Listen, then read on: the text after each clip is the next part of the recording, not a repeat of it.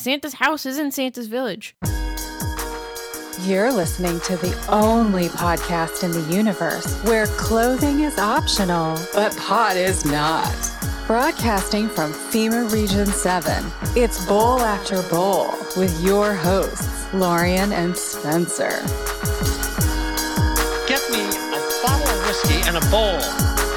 Spark one up. Rock on. Smoke on. Mwah. I feel stupid now. It's the weed. Likely the weed, friend. It's the weed. It's gotta be the weed, I think. Hey! It's Tuesday. It's December 1st, and you're listening to episode 51 of Bowl After Bowl. And I'm Spencer. And I'm Lorian. And we're hanging out, In the bowl. as usual, doing our little thing. Damn, we went damn near diamond and silk there for a second. That was fucking awesome, bro. It was like a give and a get, give and a get, give and a get. Give it a get. Gonna be a good one. You can Good tell. one, oh yeah. You can tell. You can tell right off the bat. Coming off of that Thanksgiving week. Yeah, it feels like it's been a year since we did the show. It sure does. Since last week. This is like the longest week in existence. Craziness. And yet it flew by. Yeah, I guess that the off week really did fly by. I mean, I had the week home. It was like a self-paced week for this course, this coding course. And so I was like, oh, yay. I have plenty of time to catch up on all of my projects that I'm working on. But so far, we had 3 assignments that we've been assigned that we're doing piece by piece. 2 websites and a console application in C#. So, working on that, right? Wrong. Wrongo bongo. I did a tiny ass bit of work. And then we get to class on Monday, yesterday, and the very first thing, like right at the start of class, the instructor's like, all right, so everyone's going to give me their elevator pitch that you did last week, that you wrote. What? That's what I said. Oh, shit. Yeah, there was like a whole module, a whole course during self-paced week that was self-paced that we were supposed to like go through and like do shit. Oh, no. And I had no idea. I thought they explained that it was kind of like just time to catch up on your stuff. And there's also all this kind of shit about like, don't worry if you're getting too behind, or like, don't beat yourself up if you don't get as much accomplished as you want to. And all that kind of language does not help me at all. If anybody gives me even a little bit of like encouragement to take it easy, to kick back, it's not a big deal if you don't, get 100%. I mean, I need somebody breathing down my neck like, dude, why you fucking this up? That's my motivator. And no motivator. No motivator. Everyone's like, oh, like it's really stressful this time of year. So like if you don't get it all accomplished, then it's gonna be okay. I'm like, well, you only have to tell me once. I'm fucking laying on the couch all week. Which was nice. I did need that kind of stuff. Hell yeah. But shit keeps flying under my radar, and I can't have that. So did you improv an elevator pitch? Yeah, I also went 3rd out of 3, which was just kind of the order that they called me in. So Did the other 2 students do all their stuff? only one of us did. Okay. Out of 3. So that's not a huge sample size, but I wasn't the only idiot. 2 out of 3 idiots. 2 out of 3 idiots. I mean, what can you do? What can you do? This is a sexist question, but was it the girl that did her homework and had her stuff together? How did you know? It was just a lucky guess. I knew there was one girl in your class. Oh. It was the girl. And I know I'm one of those people that like I would feel anxious if I wasn't on top of my stuff. Just clicking through the syllabus material, the course material, all of that kind of stuff. Yeah. I like to stay on top of my shit and double check things and make sure I'm not running behind on stuff and checking deadlines. That's another thing too, though, with your self-paced projects, that you have the whole 400 course credit hours to do. Yes. It's like there's no hard deadlines. It's just kind of like, here's have like 30% done by here and 75% done by here. Yeah. If I were in your office chair, I would have to start making up some deadlines for myself just to get shit done. Yeah, for me, it's like, well, it's funny because like one of the projects is a personal website, a portfolio website. And so mine is like, there's a lot of filler in it. It's like, it looks cool now, but there's still a lot of placeholder content. So I haven't really like put in all the content that I'm supposed to put in yet. But I've been really working on it, and I just get wrapped up in design and like how it looks rather than, this has been my struggle and like why I need to really change my frame of mind when it comes to coding in general, because I'm an ideas guy and like a creative type and a visual guy.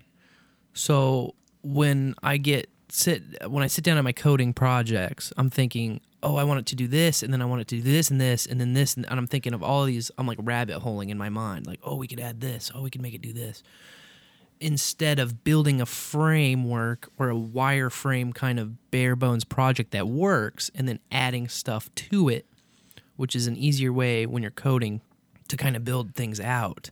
So you just get like the simple thing that's just really, really rudimentary, and then add the cool functionality piece by piece on top of it. Whereas I'm the guy who like wants to work top down. And I think it's just because that's what I'm used to with creativity and production stuff. Like when I'm producing audio, when I'm producing video, you can do that. You can go from, 0% to 100% of the first 2 minutes of your 20-minute film, and you can have all of that built completely, and then piece by piece do that. You can't really do that in code. You kind of have to do 100% of the skeleton and then start adding on the pretty stuff afterwards. Yeah, get the basics down. Yeah, and then fancy it up. What about your other website, your like corporate website that you have to build? You said, I heard you say over the week, I'm making it worse, or something to that effect. Our very first project was just a corporate website. So you're just given like kind of a wireframe of a website and with some basic functionality, what they want it to like look like and do. And then you just run with it. And that was our very first week of coding. So it was basic front-end HTML and CSS. And they were, the website that we built with that was before we even had like any lessons on Bootstrap, any lessons on JavaScript, any lessons on anything to make it more modern, I guess you could say, a more modern look and feel.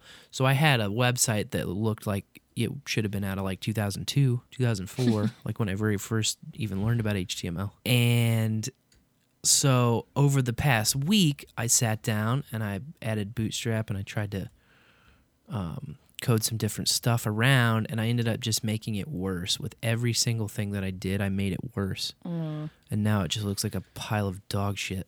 The problem is I gotta code it back up to look pretty, and then I gotta plug that into my personal site. So eventually that personal site is gonna be like a website resume of sorts. So when I'm applying for jobs, that'll be like one of my things that I can send people to. And the first career fair is a week from Thursday. Oh, wow. So you got to get that website done. Yeah, I think so. Yeah. It's at spencerpearson.net. If anybody wants to look at it and laugh your fucking face off. It's pretty bad right now, but... Are you going to have like links out to those other projects you're working on there so that it's like a resume of like, look at these other sites I've built? If they're done. If they're done. Yeah, once they're done. I mean, eventually, yeah, they will be required to be put in there. But as of right now, no. As of right now, none of those links really work. Some of them are just internal links. I have one section where I built out like the programs and the languages that I've learned. So it's kind of like a skills list almost, It's like what I can do, what programs I can use, and what languages I can code in. And they all just are... I tried to make it useful for me too, because as a portfolio website, the thing, if I send it to any kind of recruiter, they're going to like look at it for, if I'm lucky, like 2 minutes max, right? And then they'll never go to it again. So I wanted stuff on there for me also that I could reference. So all of those languages and all those programs just link to the documentation for it all. So later on, if I'm like, oh shit, I need to look up something about CSS, then I can just go on my own website, click the CSS link, and it'll take me to the Mozilla page all about CSS. So there's that at least. I kind of am trying to make it useful for me as well as for recruiters. Now, your classes this week, yesterday and today, were in person. Yeah, we went back on campus, as it were. So, did you have to wear a bandana? I got my bandana, yeah. Did they make you wear it? They do, and it's like, I have my coffee and shit. So, like, if you're drinking coffee, then, you can take it down and drink the coffee. It's like pretty much holding the coffee the whole time. Hell Just, yeah. Sippy, whatever. The instructor, so this is hilarious, and he kind of made a sarcastic acknowledgement of it on day one. So day one was back in October, the 19th. So we did 2 days in person, 19th and 20th of October. And then these last 2 days were in person. Total of 4 days on campus so far out of the whole course. And the first day he pointed out, so there's like a big, it's not plexiglass, it's like plexiplastic. But those fucking bullshit panels that they have everywhere, like at the checkouts at grocery stores and stuff. Yeah. They've got one at the instructor's desk that's hanging from the ceiling, that hangs down in front of him. And, so he's on the left side of the classroom, and, all three of us were on the right side of the classroom. So, direct line of sight, that thing is not between me and him. Huh. So, if he wanted to hock a loogie, he could still hit me because that thing's not between us. But that's, the magical barrier that blocks everything so that, he doesn't have to wear a mask while he's behind that. Huh. Yeah. Interesting. And I'm very, I don't know. If I was in school, probably teachers would write me up for taking too many mask breaks. But the fucking thing's rarely on, and he's never said anything to me about it. And I don't think the other kids really care as much either, but they have, the normal. The thing I hate is the over-the-ear shit. I just don't like shit on my ears. Mm-mm. I already hate glasses enough. They, hurt my ears, although I wear them. But I just don't want them on my ears. No. I feel like you wear that thing long enough, you're going to be looking like fucking Sloth Yeah. from the Goonies. Start pulling your ears forward. Or I think so. I think get you could change your chafing shit, man. I'm behind not. the ear. I never liked my ears anyway. I always liked my hair over my ears. Grow my hair out over my ears. That's why I like the bandanas or the neck gaiters, because also you don't have to forget it. They're a little more You breathable. They're always on, so you never Yeah. have it off, so you just can pull it up. And it's also a little more Wild West, so it's I don't know. Yeehaw! Yeah. Now, do they have you and the two other students spaced 6 seats apart or something? 6 feet. Yeah, so I the just way figured that they do 6 chairs. the Or way the classroom's set up is it's long tables rather than desks. So in a normal environment, there are long tables with 2 seats at each table. And so there are 6 of those, so 12 seats in a classroom. The way that we were sat is one student front row right seat, the student in the row behind that in the left seat, and the student behind that row in the right seat. So we were all on the same side, but yeah, it's 6 or 7, 8 feet apart, something like that. It's definitely more than the minimum 6. Well, but I can spit pretty far. yeah. I bet I could hit everybody in the classroom if I tried. Nice. It's a good thing that your instructor doesn't wear a mask while teaching. That would just be ridiculous. So if somebody raises their hand and has a problem and he stands up and goes to help them, he'll slip his thing on. And is he wearing a regular mask? He's wearing one of those ones that people who look like they know what they're doing wear, where it's all black, and it's I'm trying to describe. Does it have one of those breathing vent things on it? The girl in my class was wearing those today. Huh. One of those with the vent. That cracks me up. The dude was wearing, he wears kind of like what you'd expect a male nurse to wear, It's not the regular throwaway face diaper type N95 that most people wear. It's it almost looks like the Scrubs version of a mask, and it actually ties. So it has an upper tie and a lower tie. Okay. And so it's tied behind his face. It's like a face apron, kind of. Wow. That's what he wears. And I wear a bandana. And then the instructor wears a black a black mask like you'd see, I don't know, a lot of people in entertainment or on TV who are wearing them were wearing those kind, or if you see people at like ritzy functions that still wear the fucking dumbass mask, then usually they have something like that. If it's not patterned, then it's this like black, sleek looking, Yeah. face fitting Like kind what of formed. you have to wear when you're doing the Fizzolino bartending? So I went to the bandana for that too, Oh. but I've been all over the place on that. Oh. I finally just put my foot down on that and said bandana, but we haven't had for a you. gig forever. I was like 2 seconds away from walking out of the last one Oh, shoot. because the owner was just like, well, I probably shouldn't even get into it. Yeah. But, yeah, the Um, black sleek mask. My thing is, I don't know if I'm hearing impaired, but for me, it definitely helps pay attention if I can see the professor's mouth moving Oh yeah, while speaking, you know? totally. Like, Yep. so it would just fuck me up if I'm in a class And where I- I cannot see their mouth moving at all. I think that's why they went ahead and did like the Plexiplastic thing. plexiplastic theater. Yeah. Yeah. So that, because yeah, you're absolutely right. If you're being given instruction and like you can't even see their mouth moving, and it's muffled, like you can hear people when they're talking through a mask. It's muffled. Yeah, It's just hard to hear. it is. It always Even- amazes me when you see people on their phone with their mask still on. Oh yeah. I'm just like, how is that person on the other end understanding a word you're saying? Or in the car there. I see the that all the time car, still. wearing I see a it still all mask. the time. All the time. Jeez. What about the people walking their dogs wearing People a mask in a too? car That's silly. by themselves with a mask on. That's just ridiculous. I am the guy that we've been following that advice since Knucklehead, since the meetup that we had, of just walk in, do your thing, don't put it on unless somebody asks you to put it on, and then just like, oh yeah, boom, you just lift it up off of your chest. But until that, like, make them make you. Fuck that. Yeah. Come on, make them make you. Make them make you. And I feel like it's starting to lax, at least around here. Well, and then people will see you with your mask off and then be like, whoa, and like look around and like slip theirs down. Yeah. Seen Yeah. that happen sometimes. Yeah, well, because it's like if you're waiting to see someone walking in without a mask on so that you can walk in without a mask on, then now we are those people You can that other be- yeah. people can see and You be like, can- oh, they're not wearing a mask. It's all right. You can be the guy doing it. The first domino to fall and cause a chain reaction of free people. It just comes back again. We've been hammering on this like too long, but it's mindset. You know, the Yeah.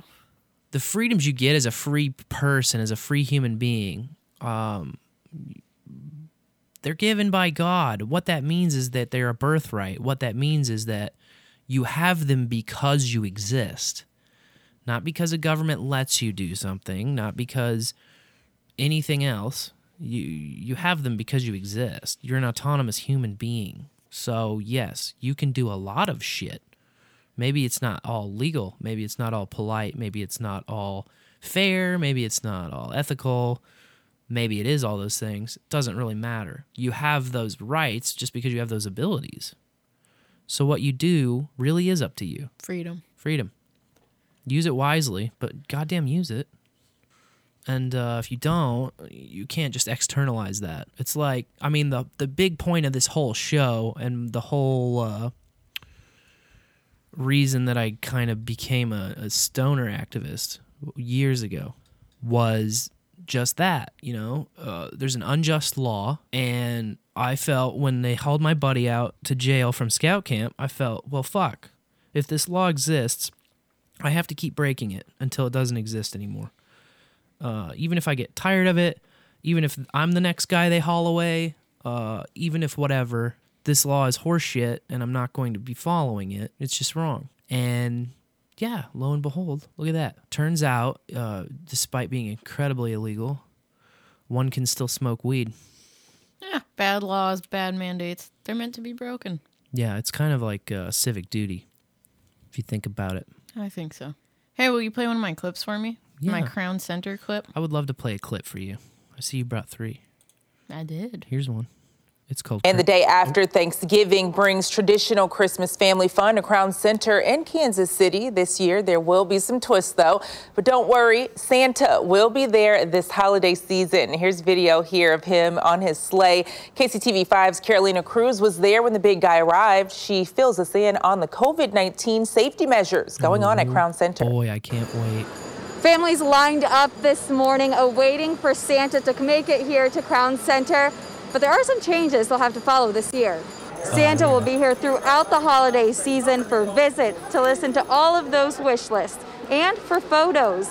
There will be a photographer on site to take pictures for free, or you can take them yourself. Face masks are required for both Santa and visitors, and you'll get to visit him with some social distancing measures in place. What? So I just wanted to play this to prove once again that Fauci is full of shit. Because he said Santa is immune from COVID, which would mean that Santa cannot spread or catch COVID. So why the hell does Santa have to wear a face mask? How do you see Santa in social distance? You got to sit on his lap. You don't sit on his lap. This is how they are doing it. Santa is because I've seen Santa have several setups now, as my children want to see Santa and tell him what they want for Christmas, and I want to make sure that they can do that. Santa, when he is at Crown Center, has to sit in his chair with a face mask on that's so big you can't see his little red rosy nose and you can't see his fine mustache and most of his beard. His face mask covers everything except for his eyes. And then you sit either on the floor or on a bench that's 6 feet in front of him. You don't get to whisper in his ear what you want for Christmas. What the fuck? You don't get to sit in his lap. You have to turn around and be like, Santa, I want a train set for Christmas. Okay, thanks. Bye. And then you leave. That's Crown Center. How the fuck? I will not be seeing Santa at Crown Center. I might write at that fat fuck a letter for the first time in 20 years. At Bass Pro, however, they have Santa sitting in his chair comfortably, and they have a plexiglass in front of him so that you can see his face. And then you sit on a bench in front of the plexiglass, but it's not 6 feet away. It's right in front of him. And they showed the pictures that they're taking, and you don't see the glass at all. It looks like he's just sitting behind you, and you're just choosing not to sit on his lap. It's like visiting Santa in prison, kind of a little bit. Yeah, it is. It's just like that. Turn around, smush your tits against the plexiglass, and see if he strokes one out for you. I don't know. But Fauci is full of shit. He said that Santa was totally immune from this. Well, I mean, how much Santa, more full of shit can Fauci get? I mean, I just don't understand why Santa's not standing up for himself. He's the big guy, okay? I know. If anybody could... let the kids sit on your lap and tell you what they want for Christmas. You know how excited my 3-year-old is to tell Santa what she wants for Christmas? So excited that she tells me every day. Hey, you know what I'm going to tell Santa I want for Christmas? I'm going to have her write him a letter. Yeah. That's the easiest way to make sure that he gets the memo. Because this stuff is pissing me off. No touching, no touching. You got to sit on Santa's lap. Santa's Village in New Hampshire isn't even doing their Christmas shenanigans this year. Santa's house is in Santa's Village. And usually you get to go and hang out with him and the elves in his house and sit on his lap, tell him what you want for Christmas, get a candy cane. Nope, not this year. I'm pissed. That just fucking sucks, man. And I also would like to let everyone know that my 3-year-old, for the first time, is suddenly telling me what she wants as a gift, which is cool and weird. But she's randomly the other day, Mom, I'm telling Santa what I want for Christmas. Okay, what do you want, Ray? I want the Mighty Pups game. I was like, damn, first thing she asks for Christmas, and it's a video game. We're doomed. Based. It's pretty cool. It's a 2-player too, so she was like, I can play with Asina. I was like, yeah, your almost 2-year-old sister is going to be really interested in button mashing with you. Maybe. Gaming hard. Maybe. And then, I don't know if Rayla convinced Asina what she wants for Christmas, but then she started being like, Asina, what are you going to tell Santa you want for Christmas? And Asina looks at me and she's like, a kitty cat. Oh, Jesus. I was like, oh, is this Rayla speaking through you? Because I could definitely see that. And Ray's like, yeah, she wants a cat. Tell Mom again. Tell Mom what you want for Christmas. Tell Mom what you're going to tell Santa to get you. A kitty cat. Yeah. I That's always the point thing, to the though, cats in the neighborhood. I'm like, there's our kitty cat. Santa's workshop makes toys, not animals. That's what I said. I said he could bring her a stuffed animal kitty cat, though, and Asina was like, yeah, blue and green. I was like, yeah, blue and green cat. You Blue got and it. green. Yeah. Well, at least she knows what she wants. Yeah, it's nice. God, man. Our- I made no notes of this election kerfuffle that's just, it's like a cat playing with a ball of yarn. And at this point, there's so much, it's like a floodgate of shit coming out. And it's kind of understandable now, like seeing there was, let's see, since we last spoke with the bowlers, there was the Pennsylvania hearing. There was the Arizona hearing. Today they had one in Michigan. All of these just being public forums where state legislators were hearing from eyewitnesses about what fraud they experienced on Election Day and the days after. The mountain of evidence touches on a lot of the stuff that we've been talking about for a few weeks. But to put faces and names to it is another layer of it, and there's just more than really what I even thought of. Stories of huge stacks of ballots being run through the machines multiple times. Oh, yeah, the batch A processing. lot of backdating of envelopes for mail-ins. A lot of people saying they saw pristine printed off Biden only ballots that would just mysteriously show up out of nowhere, which has been a trick they use a lot. Broward County in the midterms, there was a lot of like more found ballots, oh, here's another box. Oh, look, here's another box.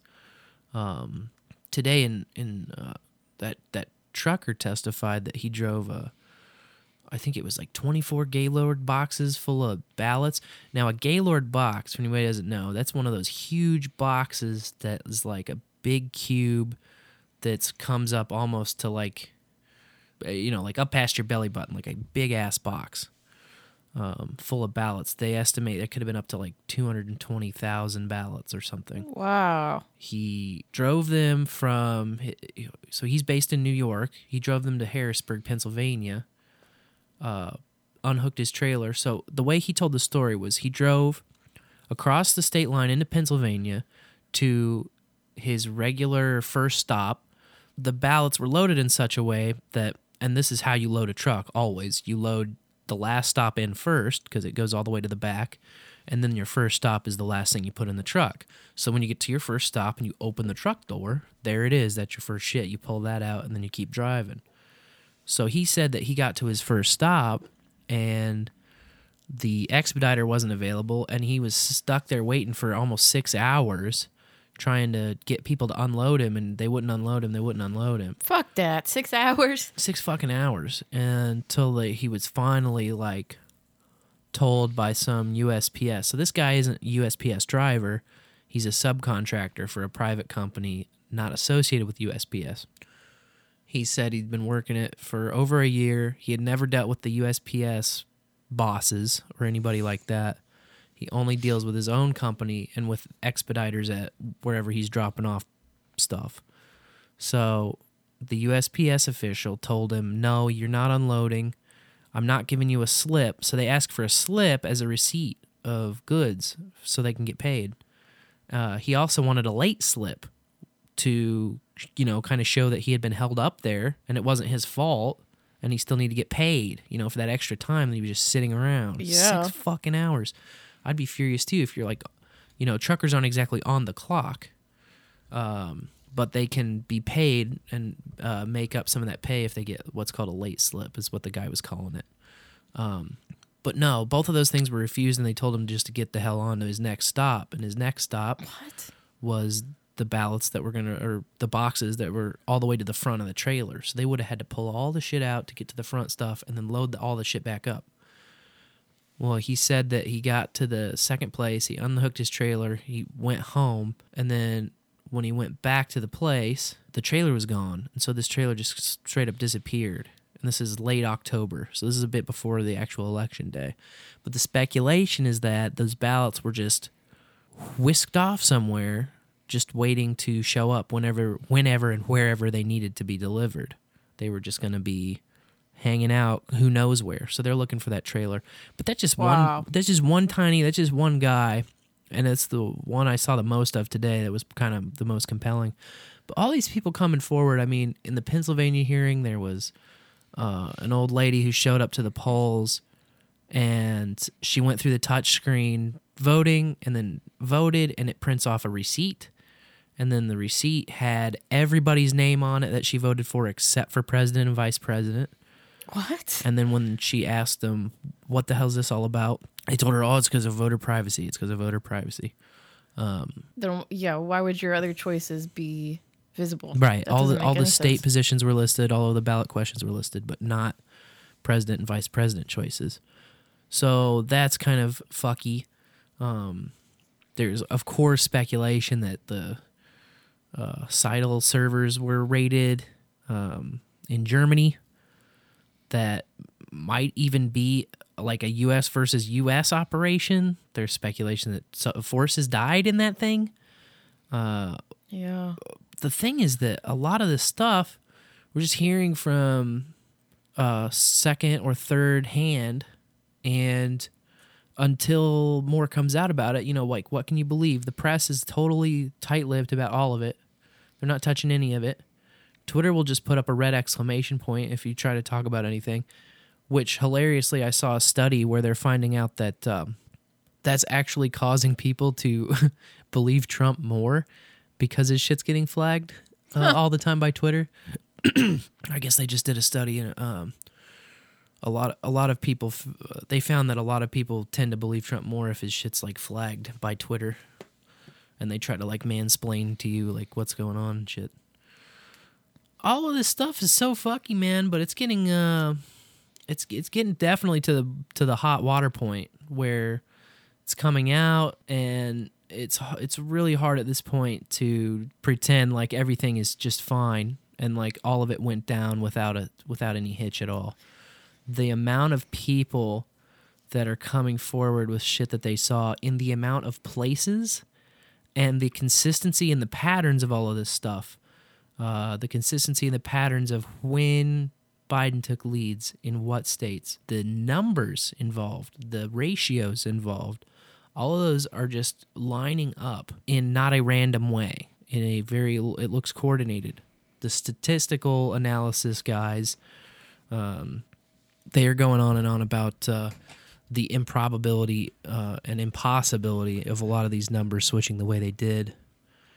And, I mean, we're going to have to see, but we've been calling it from the start that the election's fucked and it's going to need to be fixed. But if you don't want to worry about that, I have irrefutable sounds. It's actually all bullcrap, and nothing happened, and here's why. There you go. Sidney Powell officially rebuked. It didn't happen. It doesn't exist. There you have it. I mean, Attorney General Barr said there was no evidence, right? So. That's my John C. Dvorak irrefutable proof that nothing happened, and it didn't. It's all bullcrap. Oh my God, That's a that was good disappointing, impression. bro.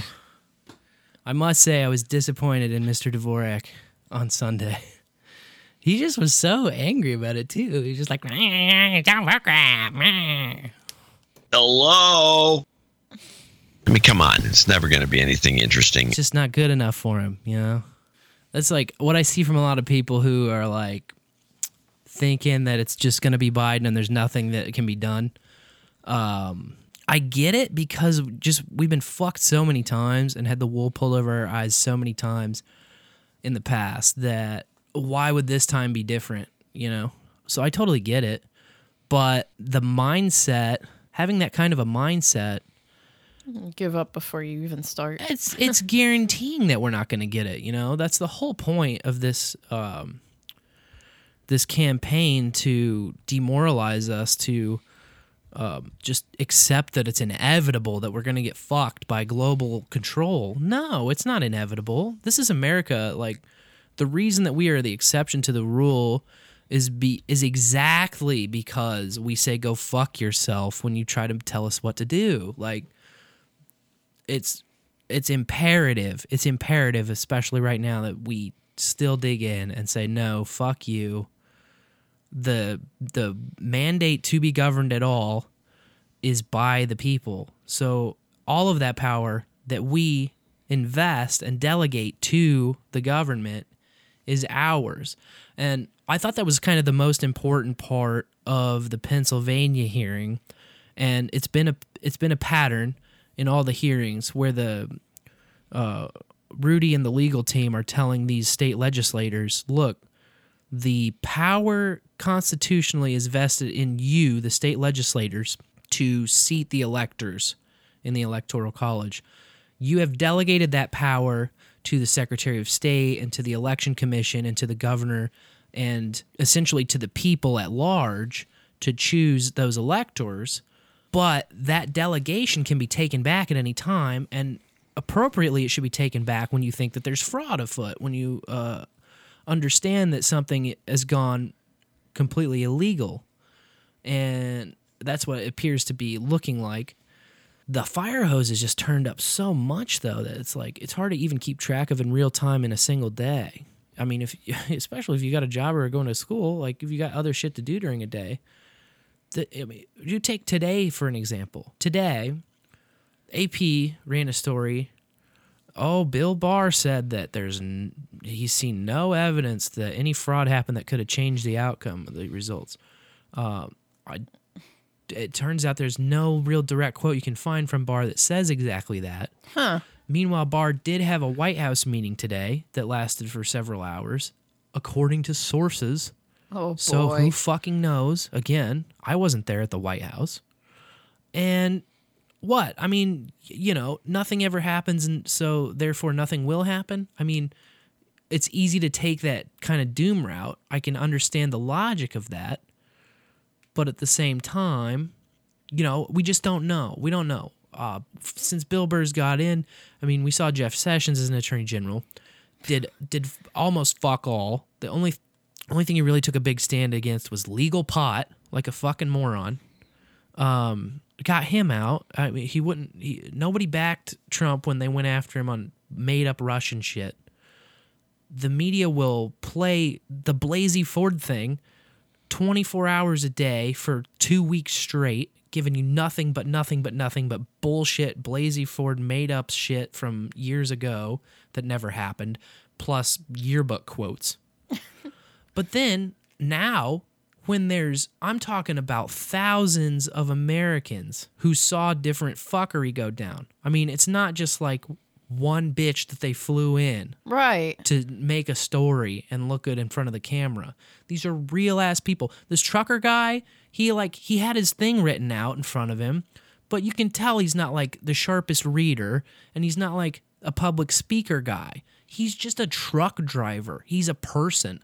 But when these people see stuff and they know it feels wrong, they're like, and a lot of the people said, one of the kids was a third-party guy, you can tell, because he was like, I don't support Trump, I don't support Biden either. I didn't vote for either of those guys.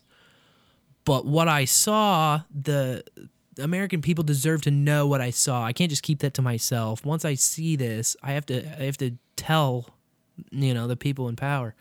The problem is that we don't have any idea how many of these fucking people are compromised too. Right. We don't know whether it's money. We don't know if there's something bigger at stake. What if it's, I mean, there's got to be piles of blackmail, especially the higher you go in our government, the deeper the fucking blackmail pool gets. And, at what point is it impossible to overcome? I think at no point is it impossible to overcome. The only time it's impossible to overcome is when you give up. Right. The only time it's impossible to overcome is when the evidence mounts and grows, and then you start just grasping at straws, trying to just totally defame people and just write them off as lunatics because they don't really fit your preconceived notions of what's going to happen. And I'll get off of my fucking stoned horse about that, but I just think that it was fucking lazy. Yeah, well, I say it's now or never also because Trump is anti-establishment, you know? I mean, yeah, he's an established man. He's made himself and has a hell of a reputation, whatever, but he's not political establishment. He's a complete outsider to that machine. You know, of course, this whole time, I try to rationalize. I try to step back from myself.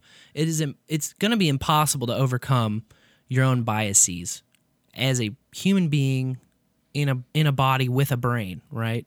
I have my own experiences. That's the only thing that I actually have that's shaped me, is everything I've experienced and everything I think. And then that builds on itself every day. So, you know, by 30 years of walking around and thinking, that's not even that long of time in a relative sense. But it's also hard to overcome and change stuff. And I understand I have my own biases, and I understand that I want certain things to go certain ways. And so I'm going to think a certain way.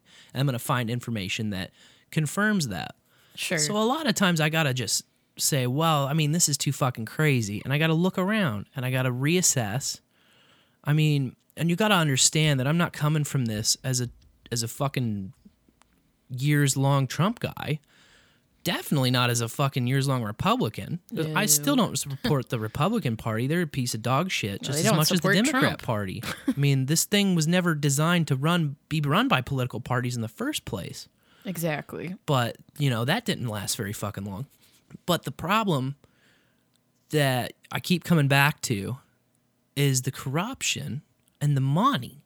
The corruption and the money. And so how is this guy Trump the only guy who's come in, got into high office, and his net worth goes down, and his businesses don't expand, but they're shrinking?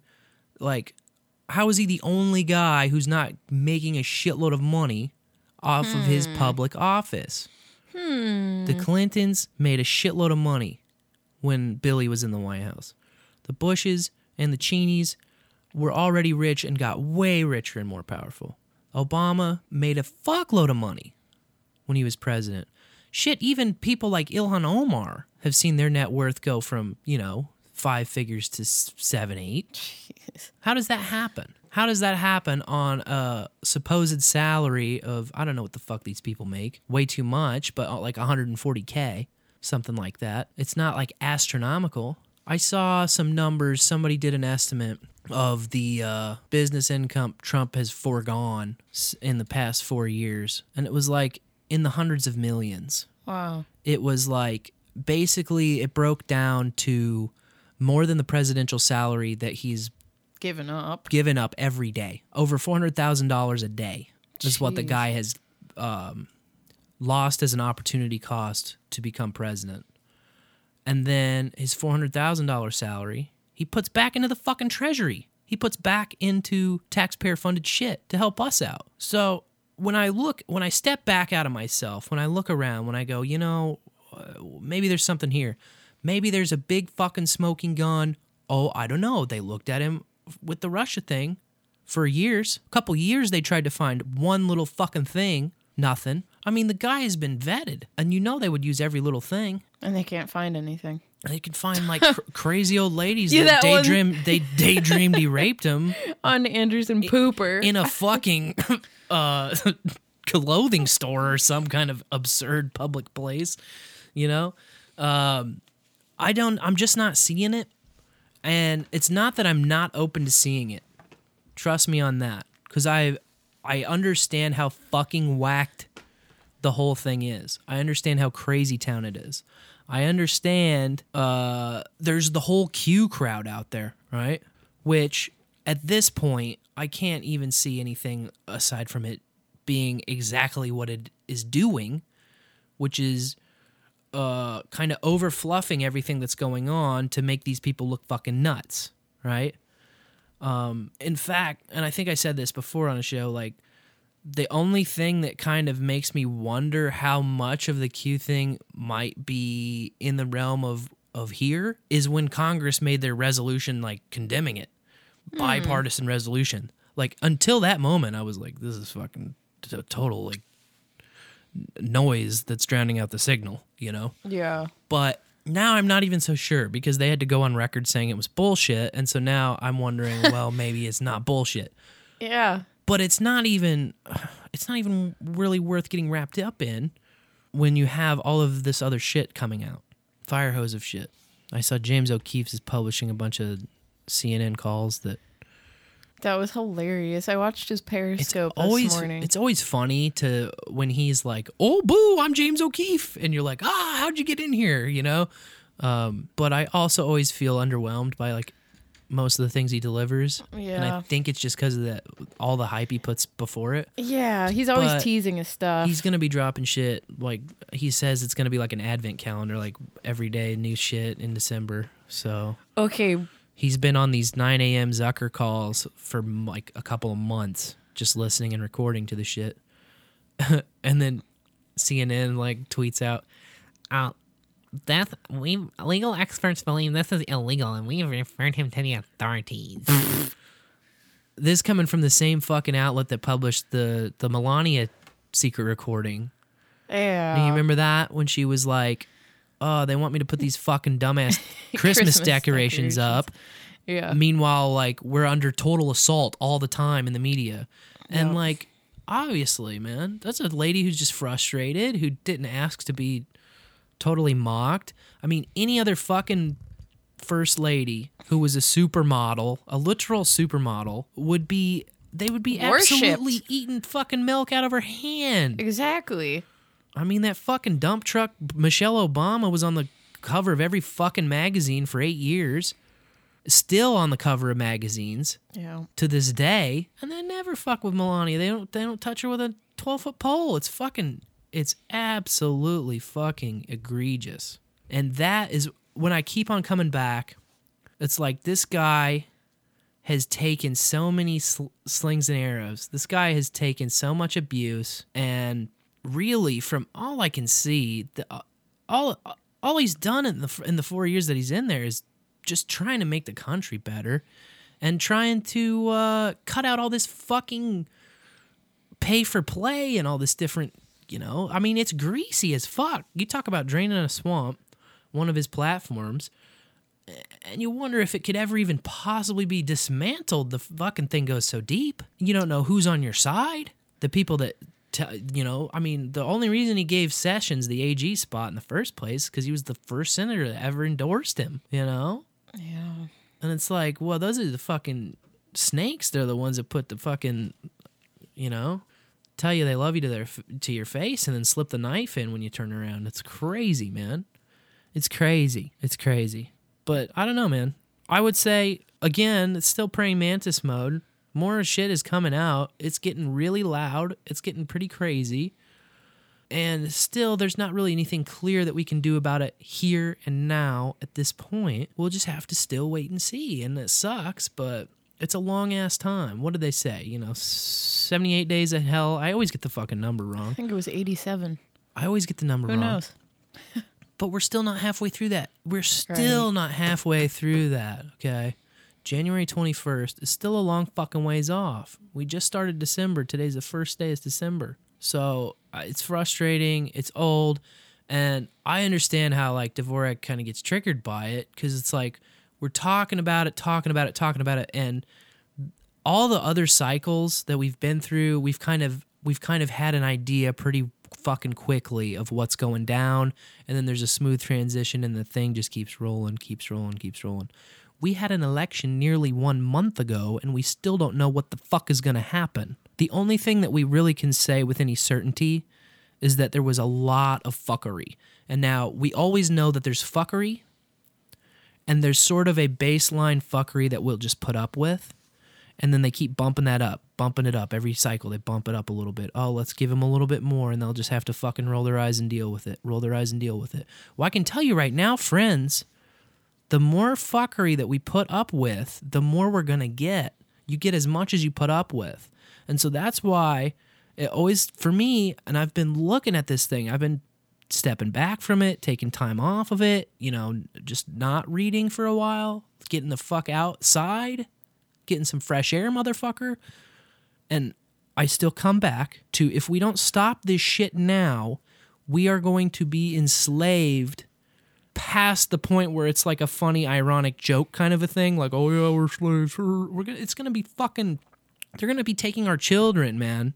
And that, to me, is where it crosses the fucking line. That's what I'm not going to let happen. Whatever I mean, I've heard Fletch say it before on Hog's story, where he's going to just go to the jungle. Like, some kind of equivalent.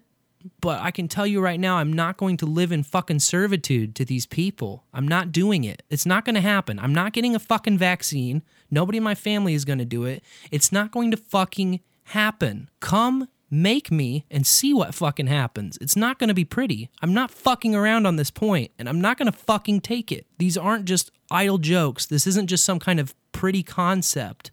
This is real, and shit is getting very real. And if you're not willing to lay down your life for the freedom, then the freedom fades in a long enough timeline. I think that I've made myself pretty clear about that, but in case there's any doubt, I just feel like it needs to be restated and restated and restated. Where I'm not going anywhere, and I'm not going to capitulate to these fucking slave masters. It just is not going to happen, period. Anyway, you got 33 stories. Amen. Yeah, I do. They feel so lame after that, though. Actually, would you play one of my clips first? Absolutely. Play my Shawnee clip. Let's hear it. Shawnee mascot. Mm-hmm. Shawnee Mission School District is looking at making changes to mascots that use Native American imagery. This comes after thousands of people, including current and former students, signed a petition seeking to have the Shawnee Mission North High School drop its Indians name and mascot. More than 3,300 people signed that Chance.org petition urging the district to change the mascot by the school's 100th anniversary in 2022. Did you hear that for the 100th anniversary they're gonna change it? Like, what? That's kind of, it feels disrespectful, but whatever. It's just a mascot, now, right? Wait, what is their mascot currently? The Indians. Oh, right. Yeah. Indian. It could be dot, not feather. Almost would that all be of, okay? I don't think so. No. Because then your mascot would be an Indian. Who wants that? I mean, the reason you pick an Indian, like an American Indian, is because they're like warriors, fierce warrior. Yeah. You know, people you don't want to fuck with. People you don't want to fuck with. People who actually did defend their freedom for a long time with primitive weapons and tools. You know, at an extreme disadvantage. And they fucked shit up still. I mean, the Native Americans, in a lot of ways, and you know, you can't really also talk about them as a monolith because there's so many different tribes and a lot of them acted in different ways. Okay, it gets kind of dumb when you start talking about all of them collectively as one monolith because it's not how it works. It's much more convoluted than all of that. Yeah. But as a general concept, you know, there's a lot to be respected from Native American culture, and if that's your mascot, that's what's going on. It's not that it's not like they're a joke. You're not going, you know, right? You're not going to be like, oh, we're the Indians because Indians are retarded. No, like we're the Indians because we're going to kick your ass. That's the whole point of a mascot. Exactly. And I don't know, man. But it's overwhelmingly white people behind the charges of these, like, tear down the Indian. Well, one student... Tear down Aunt Jemima off of the fucking package. One student led the charge on this. It's, some woke student involved with the BLM shit. But I thought it was interesting that they got 3,300 signatures. So that was my lead into my 33 stories. I like that. That was clever. I do not support changing mascots or changing names. I think it's stupid. You know, football team is leading their division right now. Oh, are they really? The Washington football team? If you look it up on ESPN, like in the division standings, like it just says football team. Oh my gosh. That's what it says. And yes, that would be the Redskins. Everybody knows they're the Redskins. But how fucking dumb do you have to be as an organization to be like, oh, well, we're going to change the name, but we're not creative enough to fucking actually come up with anything. So we're just going to take the name off because we know it's so bad, and yet we don't have anything to replace it with. Yeah, that's pretty lame. It's goofy. It's the goofiest I have a football story while we're on that. Oh. Play my next clip. I like football stories, motherfucker, and you're dumb. I do want to preface it, if you don't mind pausing it real quick. This has some amazing ISOs in it from the Kansas City Chiefs, Travis Kelce, on the Super Bowl parade day. So I just want to like warn everyone that like the random ISOs that come in there are him. Okay, you may play it now. You were right about it saying Washington football team. I just looked it up. Washington football team. Stupid. But this is a great story. WFT, close to WTF. Okay, let's hear the Chiefs story. Well, it has been about 9 months since the Kansas City Chiefs won the Super Bowl. Many of us remember exactly where we were and exactly how we celebrated. Yeah. So some local couples celebrated in the bedroom. KCTV5's Ellen McNamara found out if a Chiefs baby boom is really underway. It feels like a lifetime ago, a time when we could pack power and light, hug and kiss random people, and just... We knew we would have one. It's just a matter of when, and we kind of let that be up to, whatever happens, and it just happened to happen after 9 months after the Super Bowl. Yeah. Rumors of Super Bowl babies reignite every year. The NFL even made a cute commercial about it. Yeah, that's fucking cute. I asked quarterback Patrick Mahomes, who will become a first-time dad in 2021, about the local baby boom. The baby boom, I mean, it's really cool to have this fan base and the passion that they show every single year in and year out, and for them to be that excited after the Super Bowl. I mean, it really is a special feeling, and hopefully I'm still around when those babies get a little older and they can grow up in the Chiefs Kingdom with me. Woo! While many are buzzing about the baby excitement, Dr. Parrish says the official birth numbers won't be known for a few weeks. Early December, we should have all that information, and we should be able to tell more. Caitlin and Michael already have plenty of Chiefs gear for their little girl. As for a name, we considered Kelsey as a girl name, but we know a couple other people that actually have that name, so we decided against it. No! That's it. I just loved those Travis Kelce ISOs that they threw in there. That was so funny. Pretty tasty, actually. Oh my god. He was just hammered. He's just such a fucking goofball. And goofy as hell, yeah, at that parade. It was awesome, his little speech there.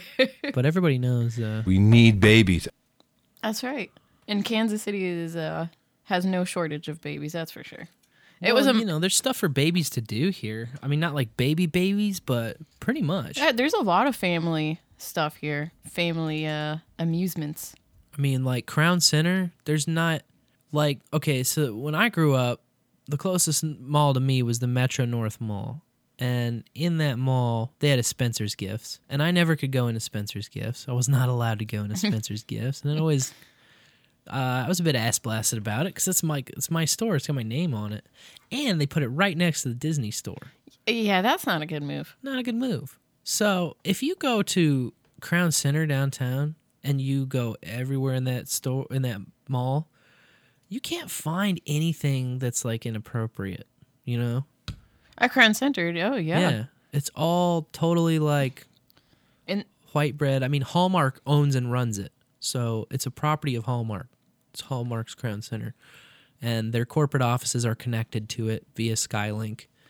And it's also connected to Legoland and the aquarium, the SeaWorld aquarium that we have here. Sea Life. Sorry. And what else am I thinking of? And it Skylinks over to Union Station, Kaleidoscope. Oh, Hallmark's. I've never been there. What is that all about? So Kaleidoscope is basically...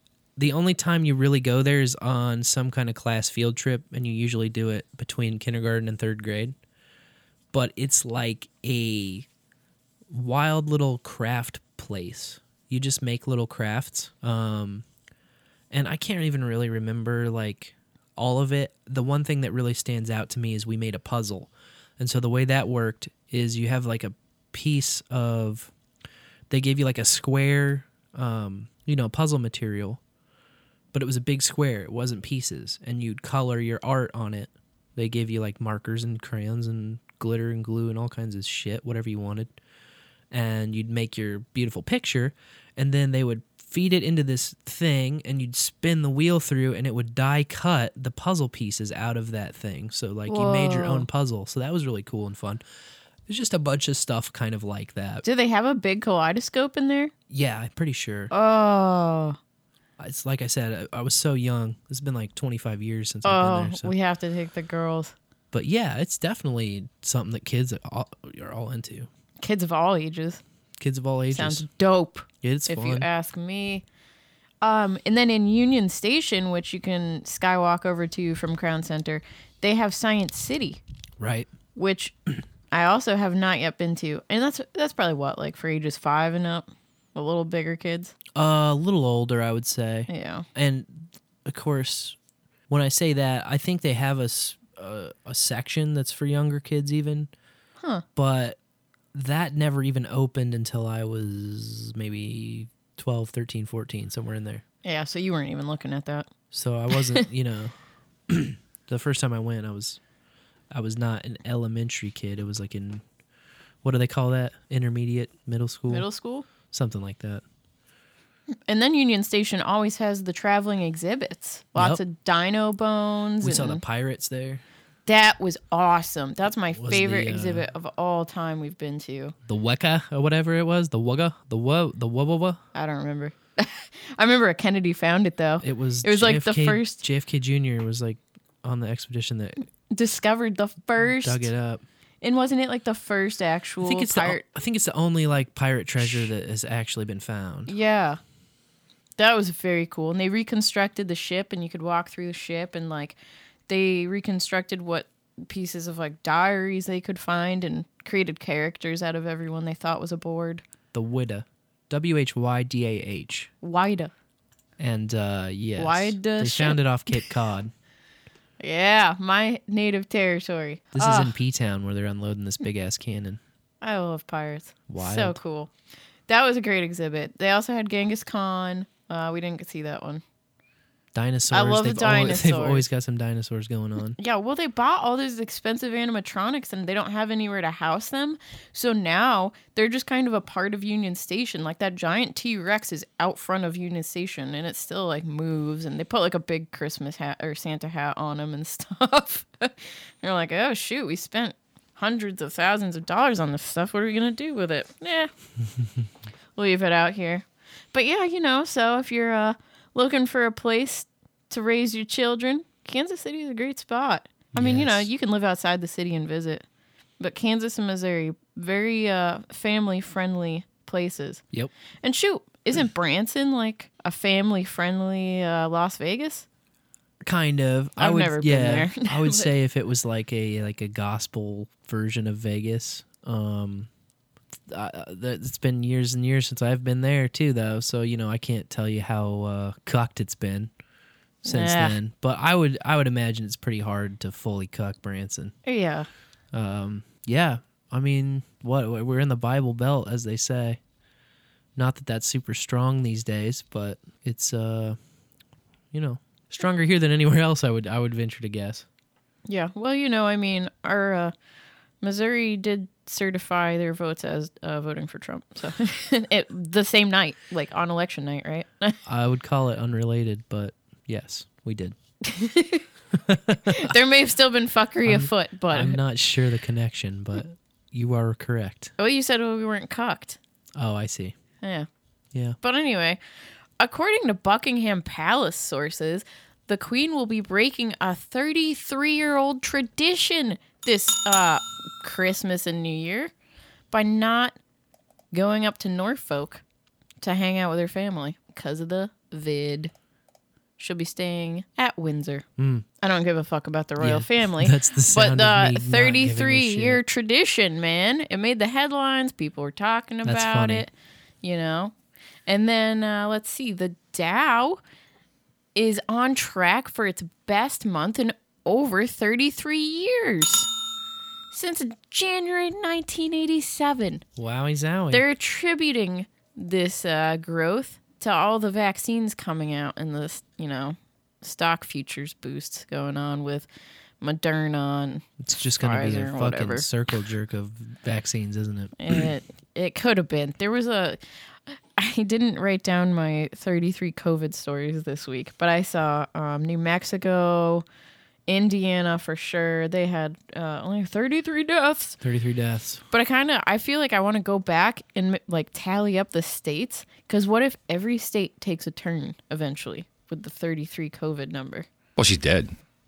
Well, 33 times. And then my last top 33 story, last but not least, was that ICE brought 33 immigrant children back to Guatemala after a judge said they couldn't.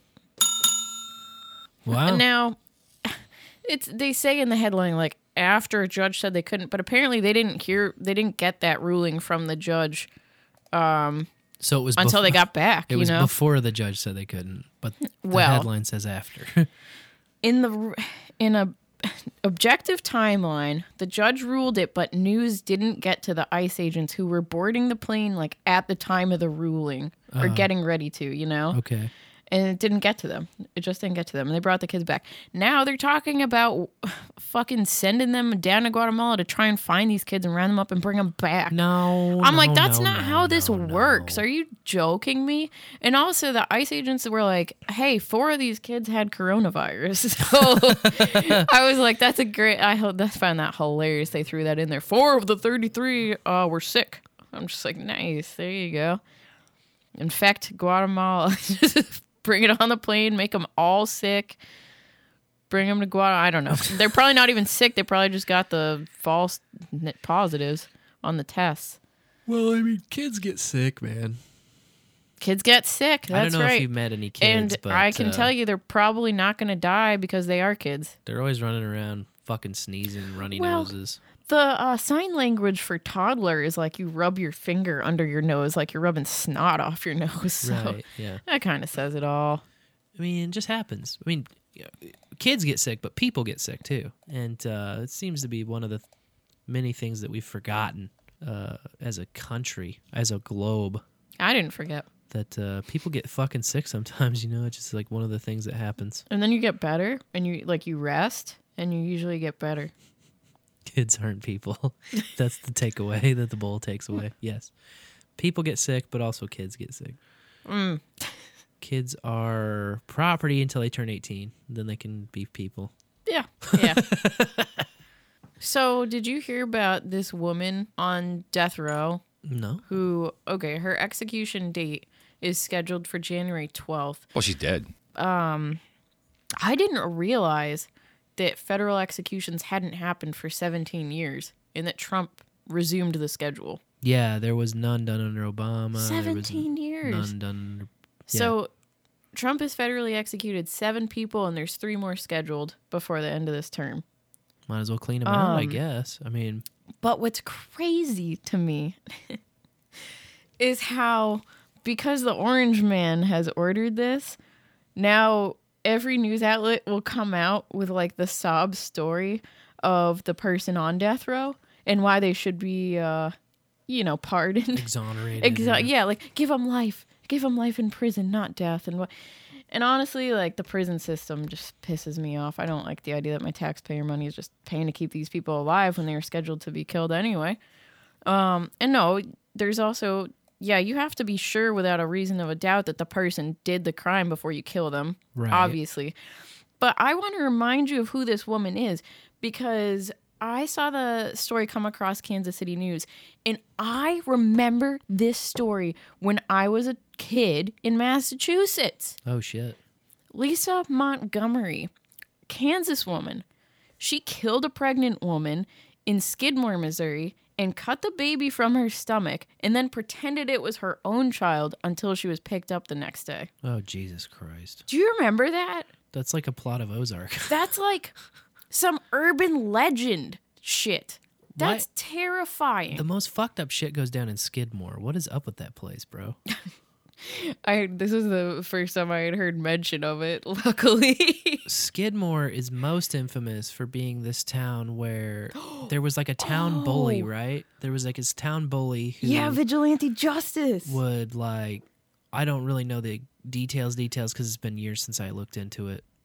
But basically the guy was a shit heel and was abusive and was a real fuckwad. And they killed him. The town killed him, and the whole town knew, what went down. And then when investigators came through, like, nobody said shit. Like, it was all just like ring of silence. Like, the guy got killed. Everybody knew what the fuck happened, and no one was willing to say anything. And yeah, it was vigilante justice. The town just like took their own trash out, basically. I forgot that was Skidmore. Yeah, that's Skidmore. When I told my high school friends I was coming to Mizzou for college, one of my friends who was on the debate team gave me a book about that. And he was like, I don't know much about Missouri, but this is kind of interesting. He's like, you would like this. Ken McElroy was the dude they killed in 1981. Yeah, and no one said shit because he was a bad dude. Yeah. They just took care of business. He was accused of dozens of felonies, including assault, child molestation, statutory rape, arson, hog and cattle rustling, and burglary. And it's also, you always got to wonder, so there's the accused, right? And so you've got to wonder, like, did he really do it? Was it just they were all out to get this guy? Yeah. I don't really know. But that's one of those things where it's like, well, the town must know, right? Like, the town must know. Cause of death, multiple gunshot wounds, and nobody ever found out what happened. He had 10 kids. Wow. That's wild. He was indicted in the 70s for arson, assault, and statutory rape. Yeah, I remember the rape charges. And somebody said that they got shot twice with a shotgun by the guy after they told him, like, to stop shooting weapons on a property, some farmer. And this is just like some fucking farm town, Missouri type shit. He was acquitted of this trial, though. So I don't know. But it's kind of like it's their town's business, in my opinion. But this lady killed that pregnant woman in Skidmore in 2004. And I just remember, like, when I heard the story, I was like, the baby was alive when she pulled it out of the stomach, and everyone's like, yeah, like, babies are, right. Well, that's viable. It's not a clump of cells. It's this thing called a person. C-section. Right. Yeah, which but just is the same thing. They cut the stomach open and pull the baby out of it. Her sister, this woman's sister, was on the news, like, pleading, trying to get a message out to Trump, like, please, my sister was abused, like, we were both abused in foster homes, and then they list her attorney. She actually was supposed to be executed already, but her lawyers got the vid, and so it got postponed. Oh, Jesus. And but they wrote up, like a, hey, this is why you shouldn't execute her. And it was all these mental health issues, like tons, like PTSD, bipolar, anxiety, depression, dissociative, whatever. Like, it just went borderline personality disorder. It just went on and on. There were at least 8 or 9 of them.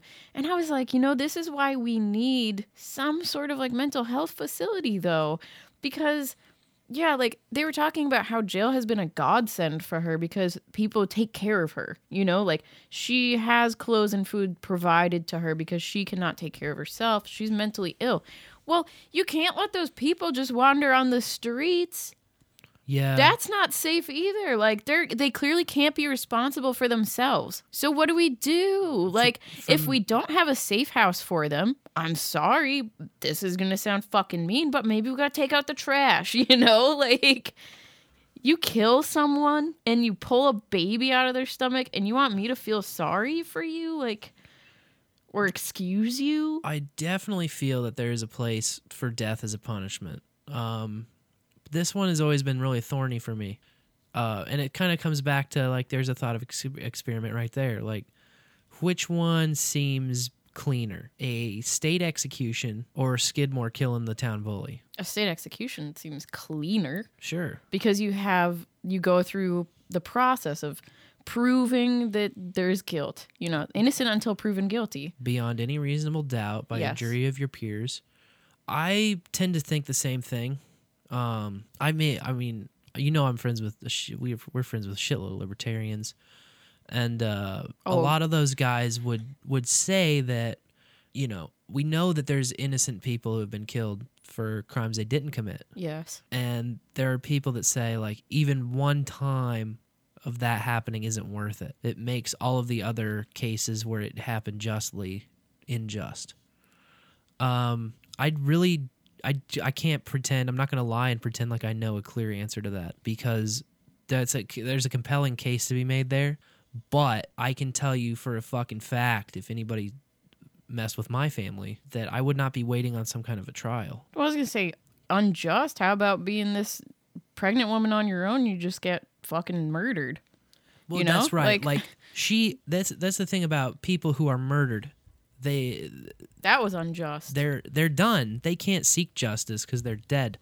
So it's also hard, like, okay, so whose responsibility is it to seek justice or restitution? How do you can obviously not restore that. You can't restore a life.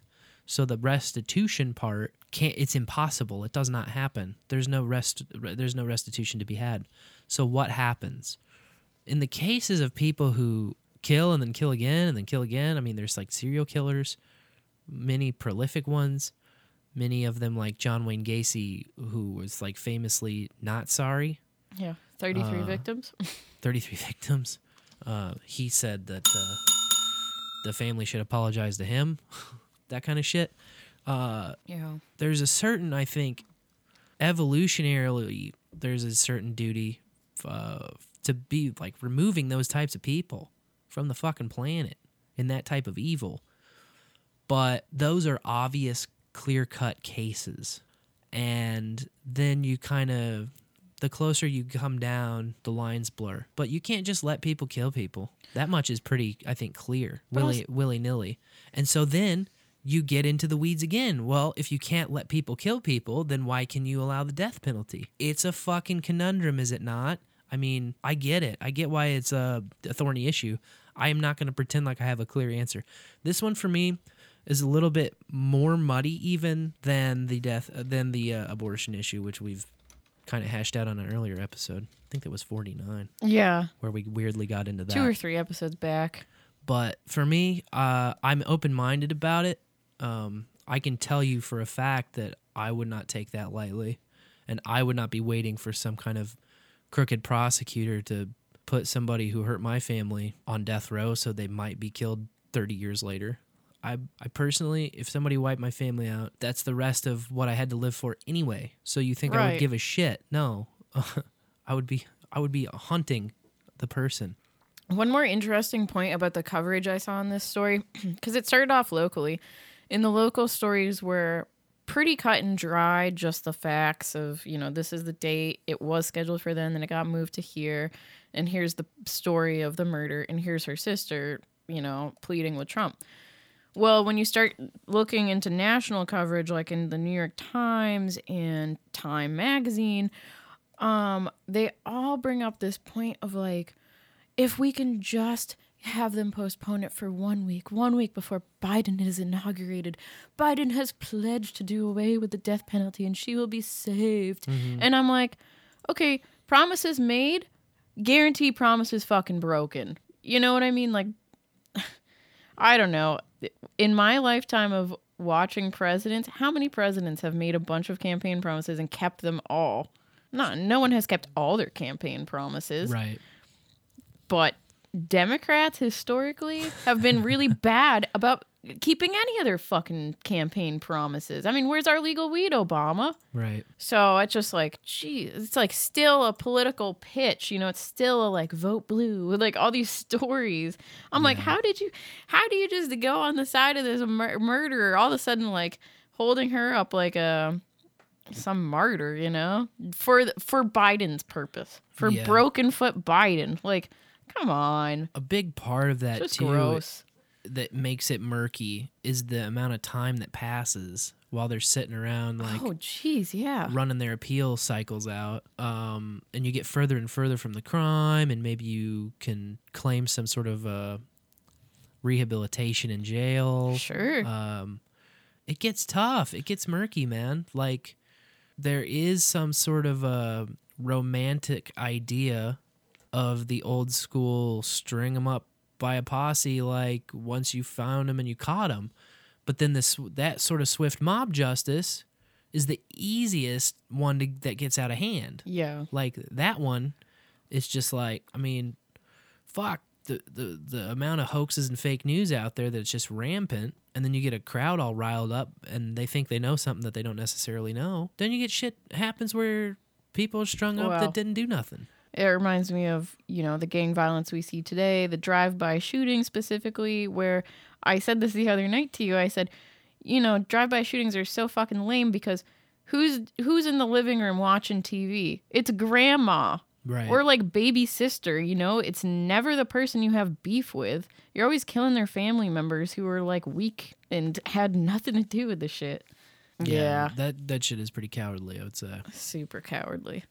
But anyway, so when she gets federally executed, she'll be the first woman executed in 67 years. Wow, So that makes me want to go behind the curtain. Oh, the Moore Act is making the rounds again. The Moore Act. Kamala Harris's Moore Act. We're all talking about it. put even more people in prison. What does that do? No. The House is expected to vote on it. It would federally legalize weed. Oh, right. That's the one that removes it from scheduling and all that. Does it remove it from scheduling? Or no? I have the brain fog. I don't think so. That's the weaker Senate version, right? Yes. It's just... yes, I remember now. God damn. No wonder I needed to be behind the curtain. Yeah, no shit. Blumenauer This is like the name that's regularly associated with it. By the way, Legals. Legals. High CBD hemp flower, max THC, Sweet Dreams strain. I bought this at a gas station because they tell me 50 state legal as long as you're 18. Smoke at your own risk. And tag us on Instagram. Literally, like, says, smoke at your own risk, and then 2 lines under it, tag us on social, and win Legals Hemp. Okay. The Moore Act would decriminalize marijuana at the federal level by removing it from the Controlled Substances Act. So you were right. That's what I was thinking. I was wrong. I have pregnancy brain fog for real. And it would also expunge prior convictions, which is cool, but, you know, Nadler, Harris, Blumenauer, meh. And also, I mean, if it passes, it will be cool if they do vote on it because it will be the first time that weed is coming up on the House floor like that, you know? And that's historic in itself. Yep.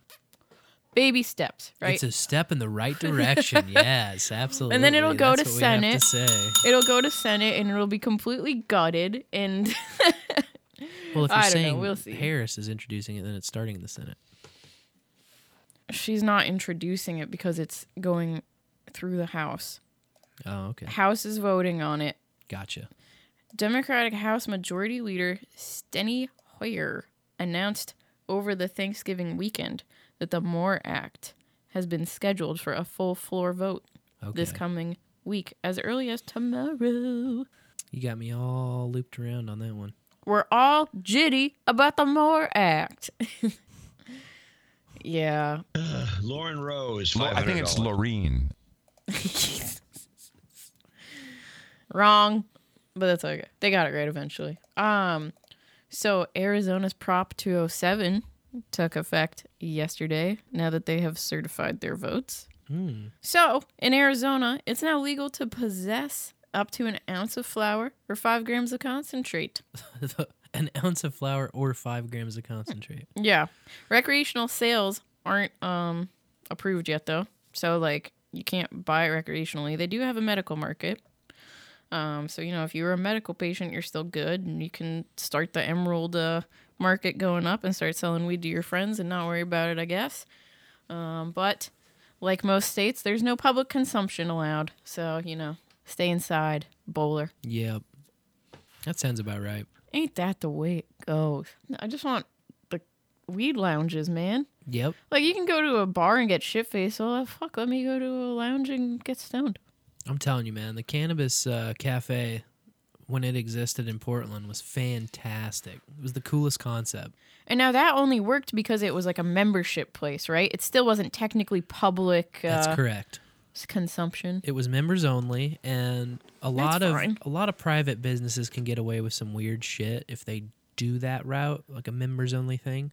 You'll see like Landed Swingers Clubs be like sort of doing that sort of thing. Any place where you're doing things that aren't illegal but also aren't acceptable in the public, you know, you will make a private membership only club, and then you can get away with a lot more shit because A, you're vetting the people coming in, B, it's not open to the public, and C, like there's a membership agreement when you sign up of like at least certain things. Even if it's a simple agreement, there's still a process, you know?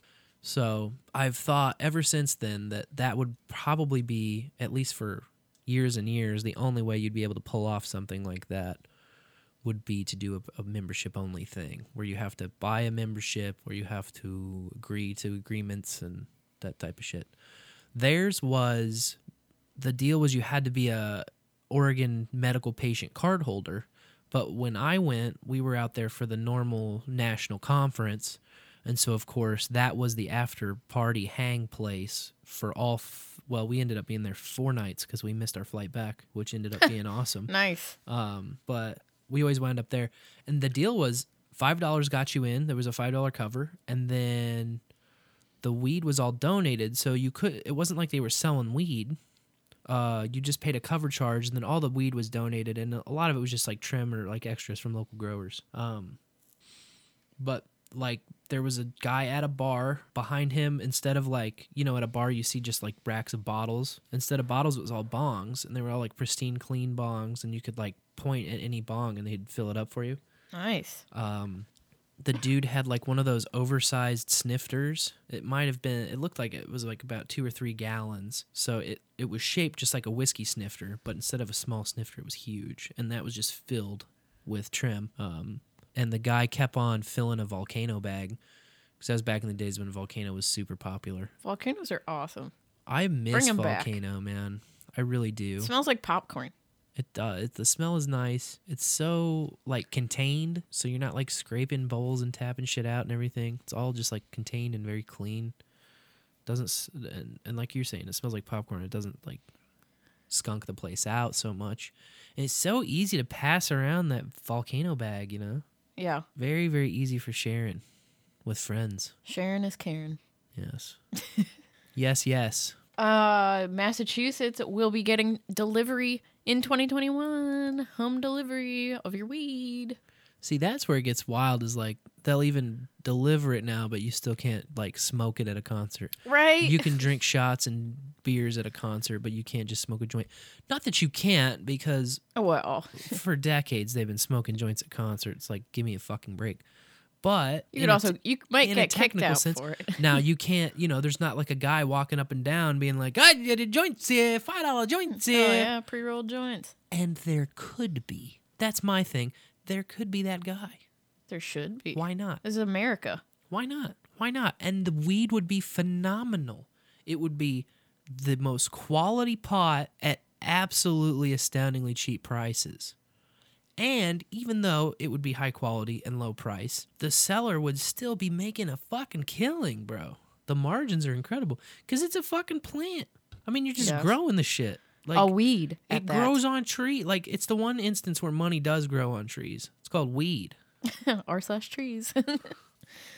Oh, so yesterday the Cannabis Control Commission in Mass voted on this. It was 3-1 to approve the deliveries for next year. They had a virtual meeting. I watched some of it. It was pretty cringy, like most virtual meetings are. But there's 2 different delivery license types. A weed delivery operator that can buy products wholesale from growers and manufacturers and then sell them to their customers, or a courier that can charge a fee to make deliveries from Cannabis Control Commission licensed retailers and dispensaries. So like the courier is like the Fallout New Vegas. Yeah. The DoorDash of weed or whatever. Yeah. But here's the kicker. Oh God, there's always a kicker, isn't there? Initially, these jobs will only be available, and by jobs I mean the delivery operators and couriers. Yeah. These jobs will only be available to social equity program participants and economic empowerment applicants. Social equity, what kind of communism are you trying to throw at me right now? Right? Social equity program participants, and the other one is economic empowerment applicants. Of course, these are all like remember FAFSA when you're like going to college trying to get loans and shit, and you apply for this, like, I think it's government aid. It's like you're applying for government oh, it's not like I'm disabled, but it's like I'm prejudiced against. Please, I don't know what. Oh yeah, but they were doing this marginalized. Yeah. A historically marginalized population. When they were doing their license applications, they wanted people to fill out paperwork to say if they were these things. I looked them up and it's just all a bunch of bullshit, I'm like, holy shit. That just doesn't seem right to me to not have an open job market. I'm sorry. That seems very un-American. But whatever. I don't live in Massachusetts, so... I'm not applying for the job. If you identify as Christian, which is like a demographic that historically was fed to lions and shit, can you claim a historic victimhood there? Oh, you could definitely claim it. Seems to me. Will they, acknowledge it and like give you the social equity sticker that says you can participate and apply to this job? No, that kind of historically marginalized. Our kind of historically marginalized. Right. Well, and you have to look a certain way too, I think. Gauges in the ears? No. Pink hair? No. You just got to be really fat? No, the pigment of your skin needs to be, darker than a paper bag. Don't tell me you're a racist. No, I'm not.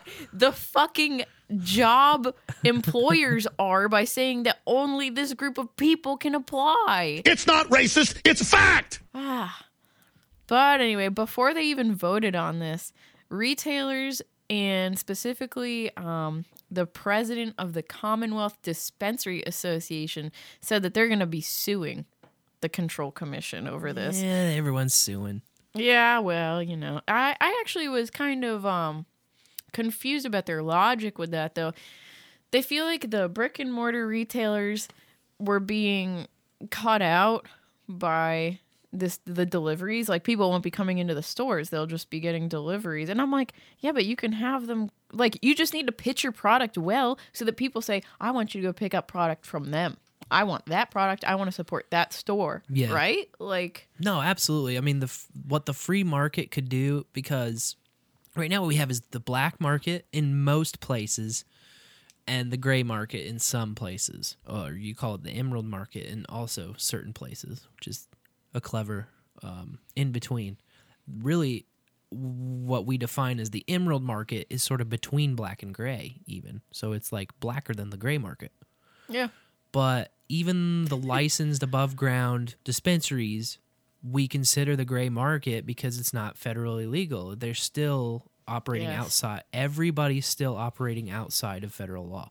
So you have no free market best practices. You don't have the incentives in the proper place. And especially when you get all the way to the black market, that's the worst of the worst. The incentive is the strongest one with the most bullets wins. And so there's not an incentive to quality control. There's not an incentive to give a decent price. There's not an incentive to offer good customer service or be a nice guy. There's not an incentive for any of that shit.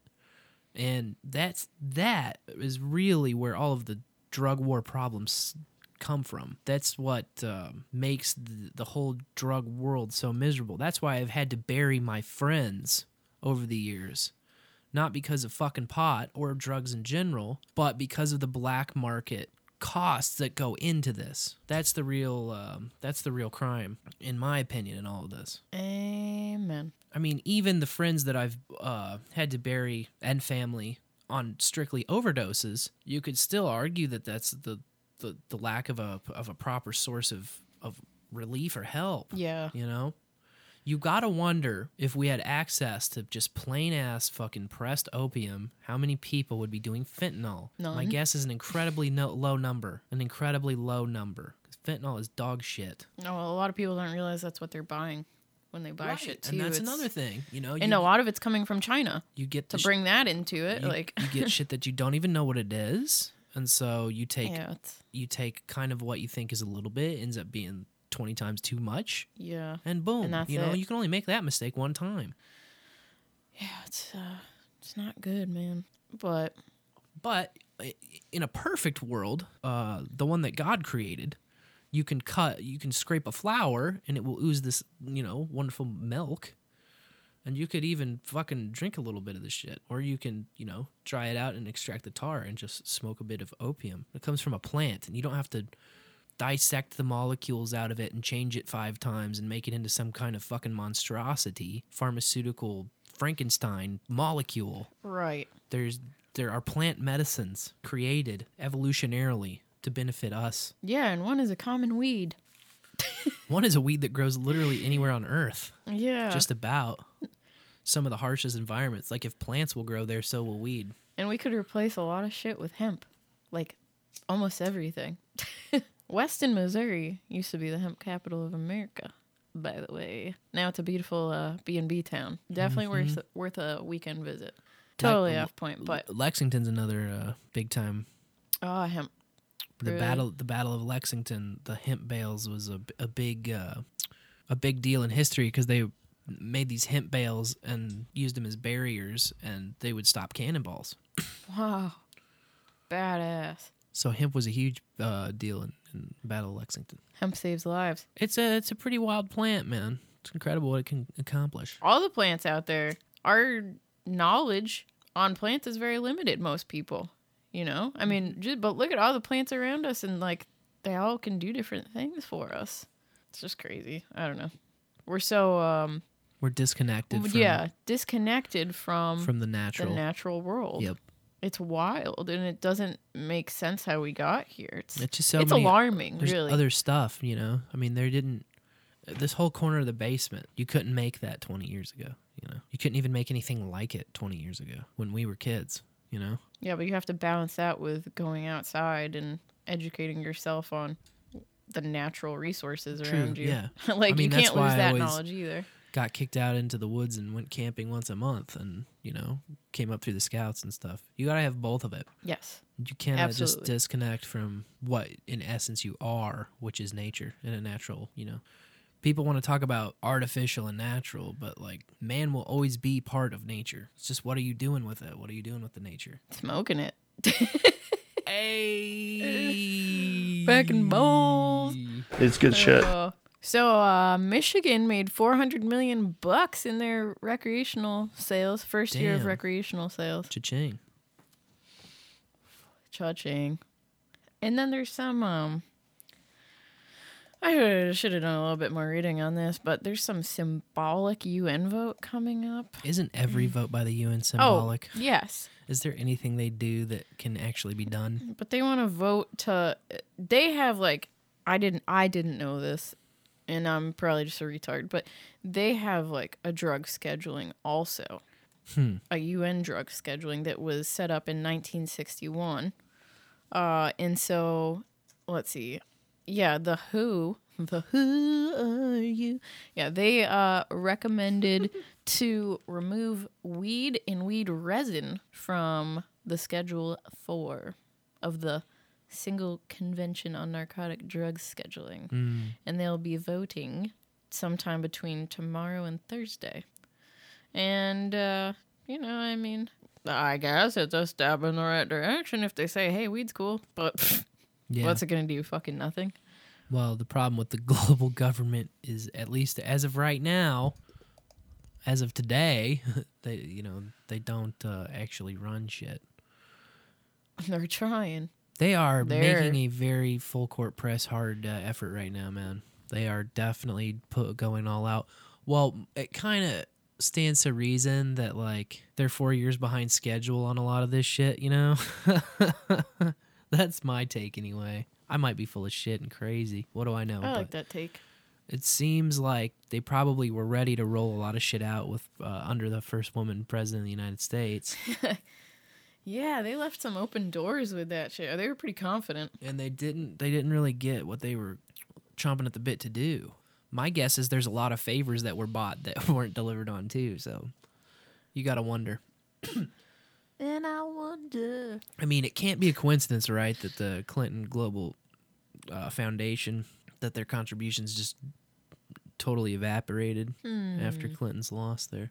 Because she had nothing to sell. Oh, but she's a charity. I'm sorry. She's a charity. Charity. Yeah. She just, I guess, ran out of Haitians to save. So you want to scoot on out of here? Well, I was gonna share some funny stories. Oh, I'm sorry. No, that's okay. You can do that. I was gonna say we don't really have any like unusual Thanksgiving traditions. In the Pearson clan, y'all have a cribbage tournament that's been on hiatus for 2 years. Yeah. Because of fucking nonsense. Goddamn Zoom to Thanksgivings. And I understand our family's split up and all over the country. There was 4 or 5 states represented in that Zoom call. Yeah. But fuck, we can't let your cousin Mark be the cribbage champion forever. No. Gotta fucking fix that next Thanksgiving. Damn it. I was in the top 3. I will have you know. By the way. Yeah, well, that's just like your opinion, man. I skunked your aunt. She accused me of cheating. I skunked her so bad. But anyway, it's not really unusual, I don't think, playing cribbage with the family. But thawing out a turkey in the pool, that is an unusual Thanksgiving tradition that one Florida man does. Oh, wouldn't it be? Yes, of course it's Florida man with his turkey thawing out in the backyard pool. It's very classy, very Florida. Yeah, shared it on the face bag and then it just blew up. People could not believe it. And is my eyes deceiving me? We had talked about the pathetic Rockefeller Christmas tree, and the even sadder still baby owl that was, swept up with it. Yeah. I just wanted to do a check-in and let everyone know that baby owl received a clean bill of health and was released back into the wild with the nickname Rocky. Nice. Even though it was a female owl, but she's good. Well, back that's home. good. That's a relief. Yes. Then a French chef just got a Guinness World Record for cooking up a pizza with 254 varieties of cheese on it. I like cheese, though. I love cheese. And he portioned them out so that it would be, he could use them all, first of all, and that second of all, you could get a good balance of them. But I still think there's got to be one cheese flavor that takes over, one that really stands out. And out of 254 varieties of cheese, I am very curious which cheese would stand out. It's almost just too many goddamn cheeses to believe, my friend. That's 250 cheeses too many, in my opinion. Yeah. A good 4-cheese pizza, that's good. There's a certain I think, point where the cheese just falls off. I do love cheese. Well, you gotta have a shit ton of tomato sauce to balance out that cheese. It's gotta be a deep dish pizza, don't you think? I would hope so. Those are my favorite. I like that. I like the deep dish. I guess it's hard to say your favorite, Yeah. Because the beauty of pizza itself is that you can have it so many different ways that you can keep mixing it up. Growing up, that always used to be my answer when they were like, "Oh, you can only have one food for the rest of your life. What would it be?" And I was like, "Well, pizza, because you can have any food that you're gonna miss, you can just have a that food pizza." Exactly. Breakfast pizza, taco pizza, feta, those foofy salad pizzas. You know what I mean? I'm thinking of, I can remember spinach feta artichoke. People pizza. get all triggered by the pineapple pizza. Oh, I love pineapple. Pineapple's great on pizza, but pineapple with jalapenos. They forget that not in the too distant past that anchovy was a super popular pizza topping and be on a lot of pizzas, and that shit is it's a little too salty for me. It's just way too salty. I did try it though, because I remember telling you, I was like, I've never had anchovies, and somewhere we were had an anchovy pizza, and you were like, okay, well. Oh my god, pizza bagels. That's what's up. Fletcher just mentioned. And I'm not talking about that frozen aisle fucking pizza bagel. No, I'm make your own. Cutting a bagel in half. Squeezing the pizza sauce on it. Dumping the sauce out of the Chef Boyardee can onto it. Ooh, the Chef Boyardee sauce. Yuck. Oh, man. Put some fucking butter and garlic and then the sauce and then the cheese up there and fucking little pepperoni slices. Well, are you kidding me? I thought that I was the fucking Einstein of getting stoned in high school, making that one day in the kitchen. I was coming up with some unique concept. I was like, it's like pizza bagels, but full size. Yeah. My nanny used to make those, and she would buy the pizza sauce squeeze bottle. Ooh, did you get some Scooby snacks? No, I hit the filter. Whoa. Yeah. Ooh. Yeah, she had this pizza squeeze. It was a squeeze bottle of pizza sauce that she would swear by for her pizza bagels that then she'd put in her little Foreman grill. Mm-hmm. Sorry, George Foreman triggered me into thinking about the Mike Tyson. Knocks out the fat. Saturday. Oh my God, not Mike Tyson. Got robbed. Yeah, I agree. Did you hear that some fan tried to punch him after? What a No. fucking idiot. That sounds like a boxing fan, though. I didn't read the article. I just saw the headline. Did But, he get his ass whipped? well, I don't know. That's what I'm saying. I wouldn't not try to punch Tyson. That's for fucking sure. But you know what? It was probably like Roy Jones. It was probably on his bucket list getting punched by. I Mike don't Tyson. try to punch anyone. No, fuck no. that. No. Fuck no. If I ever punch someone, it's because I absolutely have to punch someone, and then I do punch someone. There's no trying to punch people. No. You know, like, oh, let's see if we can No. If you must punch, the punch must be swift and furious, and it cannot miss. And other than that, just no punch. Don't be punching. No punching. Security saved the guy. Oh, from Mike? Yeah. Yeah. I mean, God damn. he was signing autographs, and Oh this my person God. came up and started trash talking him and getting in his face, and security just took him away. So security saved this dude's life. Interesting. But Yeah, yeah, I I would thought be- that was. I wouldn't be fucking with Iron Mike, bro. I agree. He's enlightened, Mike. Now, Iron Monk. Iron Monk. I love that. The Iron Monk. Yeah. I mean, when they were like, oh, it's a draw, and he was like, oh, that's cool. I'm okay with the draw. That's fine. That's fine by me.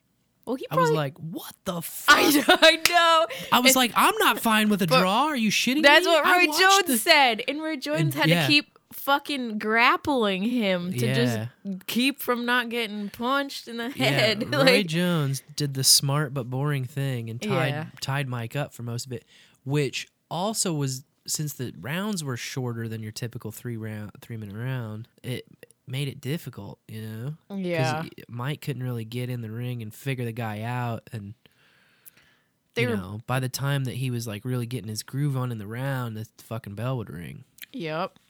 So, but he still smashed on him. Yeah, he did. He still smashed on the boy. As Snoop And- Dogg said, get those ribs off the grill. He got caught a couple times in the dome, but not any kind of devastating punches like that. He was landing some body shots on dudes, Yeah, he man, was. rocking the rib cages. Oh man, Yeah. Snoop Dogg's commentary was amazing. that dude. I just want to say. I'm really not a huge Snoop Dogg fan in general, but he was funny as fuck. that Yeah. night. Well, my personal favorite Snoop Dogg moment was the Jake Paul fight with Nate. I can't remember his last name. Oh, I'm an yeah. asshole. The basketball player. Wasn't though. he like Snoop's cousin or something? I think he said I mean, Snoop has like 12,000 cousins. So. Nate Robinson. Nate Robinson. And he, I mean, everyone was like, "You Aw. gotta defend yourself. Please defend yourself. that Please kid defend didn't yourself." know what the fuck he was doing. This bro. kid did not have his gloves up at all. No hands up. And That then kid should- Snoop. Since he's out of the NBA, he should go to like tennis or something, man. Maybe golf. Not Snoop boxing, just starts bro. singing, "Precious Lord, take my hand." And I was fucking dying. That was so. Oh, man. And that kid got laid out. He got knocked the fuck out. He got put bro. to sleep quick. Like those old Kimbo Slice videos that you used to watch, man, where he would just fucking send dudes stiff and falling over. I mean, this kid couldn't fucking move. And Jake Paul clearly has been studying where to punch people, man. Like, he was hitting him very hard in some nerve points. And the one that he got at the end, it just tagged the dude right on the base of the back of his skull, where like the skull and the neck kind of meet. And it was just like, he would just go in like a fucking matador and just like wham, wham. And then it'd be like this flurry of fists. And the kid was trying to hit him while he was just getting hit. Yeah. And before you know it, Jake Paul's like stepping away out of arm's reach, and the kid's just falling over. I mean, Yeah, dove. he had 2 knockdowns, I think, before he finally got knocked the fuck out. And to where, like, the first 2 knockdowns, you could tell he got hit hard, and you could tell that's the hardest he had ever been hit in his life. Like, when Tyson is famous for saying everybody's got a plan until they get hit. And that was the perfect fucking example of, like, this kid had, like, what he thought he was going to do and, like, what he had been training and what he thought boxing was. And then he got fucking rocked, dude. It was just, like, It's almost sad to watch, but I don't really know enough about like how dudes come up in boxing in their first few fights, but like before you get thrown on with like real contenders, you got to have a few fights that are just kind of bush league. And that was only Jake Paul's second fight. Nobody's taking him seriously because why would you? He's Jake Paul.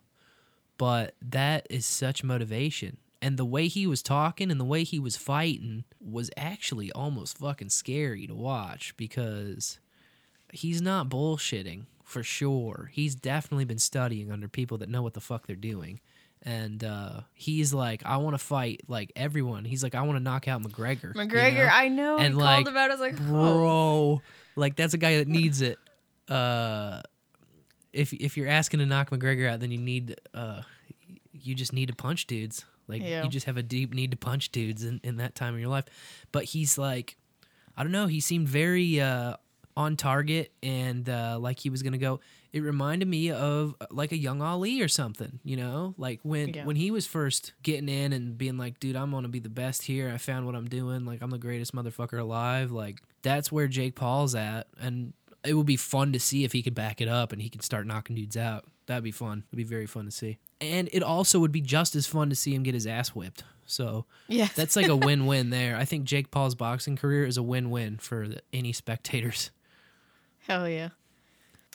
I didn't know that Mike Tyson had a podcast, and it's called Hot Boxing. Oh, shit. We got to listen to it. That's right up our alley, huh? And then also, I really want to watch Mike Tyson Mysteries. Oh, shit. I've seen a couple episodes of that. That's good. I've seen clips of it, and of course, Norm Macdonald plays the pigeon in it, right? So it's fantastic. Yeah, it's going to be great. Also, that interview, Tyson went on the Norm show. That was hilarious. Say it, honky. Anyway, I digress. A woman went totally boozerk in a British Aldi recently. She smashed 500 bottles of wine and spirits, causing $130,000 in damages. And then she went on to just slip all over the place and cut herself up and had to be taken to the hospital. I don't know. Don't know what was going on in her brain. That would be a gutter ball. Yeah, definitely. And then my last story. So there's been a lot of talk about these mysterious monoliths appearing and disappearing. You know, Utah, now one showed up in Romania. But did you hear about the penis-shaped sculpture that disappeared from the German mountainside? No. Apparently, this giant penis appeared like a few years ago. And it was like, that is somebody's penis. It was like that, somebody's penis. Someone's huge penis. And now it's gone without a trace. Gone like yesterday is gone. I'll post a link in the chat so everyone can see what I'm talking about. The disappearing penis. Yes. Well, that's it for all of my goofy stories. Oh, I did, I'm kind of sad my kids haven't asked me what I want for Christmas yet. Oh. Or what I'm going to ask Santa for. Because I know what I'm going to ask Santa for. I saw it the other day and I can't stop thinking about it. Oh, yeah? Yeah. It's called the Duo. The Duo? It's a cordless e-nail. Ooh. Yeah. That's what we need, sick. too. I'll post that in the chat, too. Is that the bye-bye music? Because we have to do our first time I ever, right? Oh, yeah, you're right. Actually, in fact, there was a late voicemail that came in that we didn't really get the chance to play. Oh, that's right. And it was so fantastic that, we have to play it. Because it has a little bit to do even with our topic tonight. Because it was sort of a rollover topic. Last time we talked about the first time you had ever seen the unlit side of the moon. This week we're talking about the first time you ever saw an eclipse. And so they kind of rolled in together. Inspired by Phone Boy, who called in with an eclipse story last week. Everything you know about the moon is true, but it's also false. The moon's not real. The moon is not real. Yes. Yeah, I mean, I can't deny or certify that the moon is or isn't real. That is the wild thing. When we were at my dad's house on Sunday, I was looking up at the moon, and I was just having those kind of thoughts. I was just like, well, there it fucking is, but I don't know what it is really. Yeah. Look at it. It's right there. It's bright as fuck, but really, I don't really know what it really is. Could be a hologram. Man, it makes plenty of sense that it's a big ball that the sun is shining on. Like, it makes sense. I learned that, and it moves in the right ways to where that makes sense. Verifiable, observable, always behaves in the same way. But can you really know unless you go there? Did guys even go there? I mean, it all just falls apart, like, the more you think about it. Yeah. I mean, Neil Armstrong. Neil A. Read that backwards. Alien. What? Nice execution. You're doing terrific. Love it. So, first time we ever saw an eclipse, we have callers. All right. Let's hear them. The first time I ever saw an eclipse, it was a solar eclipse. I feel like I was in 4th grade, I think. Yeah, 4th or 5th grade. And had do that little thing, you know, where you punch a hole in a shoebox and you can look at the projection on the back of the box. A little pinhole. That way you don't blind yourself. Highly recommended. Yeah, it was like a big deal. And it's really all I remember was like the excitement and then finally getting to see it, go outside. And I feel like I had a magnifying glass, too, that I was focusing it on the sidewalk around our house. Hell yeah. But yeah, good science times. Good science times. It was shortly after that I discovered Pink Floyd's Dark Side of the Moon, and then after that I discovered the wonders of marijuana. Hey-o. Hell yeah. Then, long after that, I discovered the wonders of you guys, and bowl after bowl. Aww. And I love you. Hugs. Aww. And kisses. Oh, sloppy. Oh, we have a clip for that. Do you have it like pinged up? The clip we got Sunday. The clip we got Sunday. Oh man. No, it's okay. Never mind. I don't even know what you're talking The about. Fletcher Cox story. Oh god damn. I do know what you're talking about now. It's around here somewhere. Gosh, now you're gonna go make me find it. Whoa. No, you don't have to. It's all good. Yeah. We love you too, dude. Clutcher's Fox. I got stories about Clutcher's Fox you wouldn't believe. Clutcher's friggin' Fox, man. That Fox. Swear to God. No thanks for the ring, man. We have been teasing this idea before of guest shows, and we've just been we should have done one during Thanksgiving. That would have been the perfect time to launch the first one, but we were just in total fucking lazy man mode. So I think we want to aim for it like maybe holiday week, but we want to have guest shows. We're going to call it Bowls with Buds. Aww. And do guest shows, and those will be apart from our regular Tuesday night thing, and they'll just be whenever, and we'll do them live and kind of have a pre-announcement of when they're going to be, but that won't necessarily be like scheduled. It'll be like whenever the guest can do it. So I did want to have our first one be with John and Carolyn because it only seemed right. Those guys kind of inspired us to get back on the mic and do this crazy thing every week. So I want to try and aim maybe for holiday week if that works for you guys. And that's my tease for it. And then after that, just more Bowls with Buds in the future. That's what we want to be doing. Just to have a little bit of, break up to the routine, have something special and spicy. Yeah. I do love the voicemails coming in, though. We got another one. All right. So, hello, this is Ned. You guys are talking about masks. Yeah. The big box stores, I refuse to wear one going in, and for the most part, none of them say anything. Walmart does, which I pretty much just look at them and tell them I got health issues, and that they don't even say anything, and I keep walking. But lately, I've been noticing, whereas I was getting dirty looks everywhere I go, I get some lady sneering at me or something, and then I do a little maneuver where I start itching my face with my middle finger. Yeah.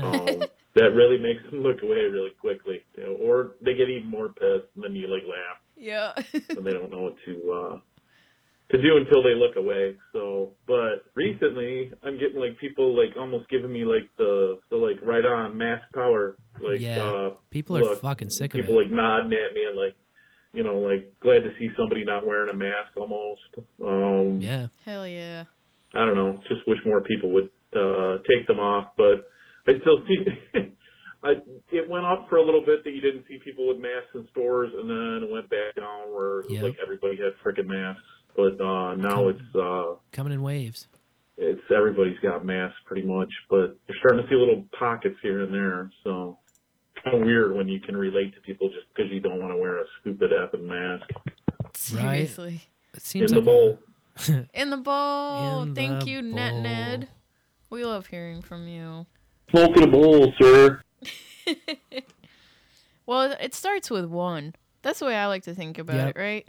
Like, And that's the thing, man. If you are willing to be the one, you've got to realize that it's up to you. Like, as soon as, because that mindset is so rare now that, you told us a week or two ago about the guy that was seizing out, and you were the only one to step up and actually take the dude to the fucking hospital and stick around for him and be there for him. Like, no one acts that way. Everybody hopes that somebody else will take care of it. And so, if that number of people that do that hits 100%, then we are fucked as a society, man. We gotta go the other way. You gotta help your fellow man. I mean, gotta do what's right. you got to.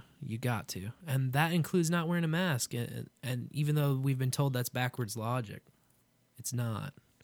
It's not. We know what the fuck's going on here. The lies and the mind tricks. Very good. Good for you, Ned. Show that beautiful face around to people in the big box stores. Fuck them. Oh, we have another voicemail. Okay. To kick it off. All right. Howdy. Booberry here. Hey, How Blueberry. high is too high? And does anyone or any state sell salvia anymore? Bye-bye. Oh, I know. Salvia. The last time we were in Massachusetts, you could get some in Salem. Yeah, that was you what, can 2 years ago? Get all kinds of weird shit in Salem. 2 or 3. But yeah.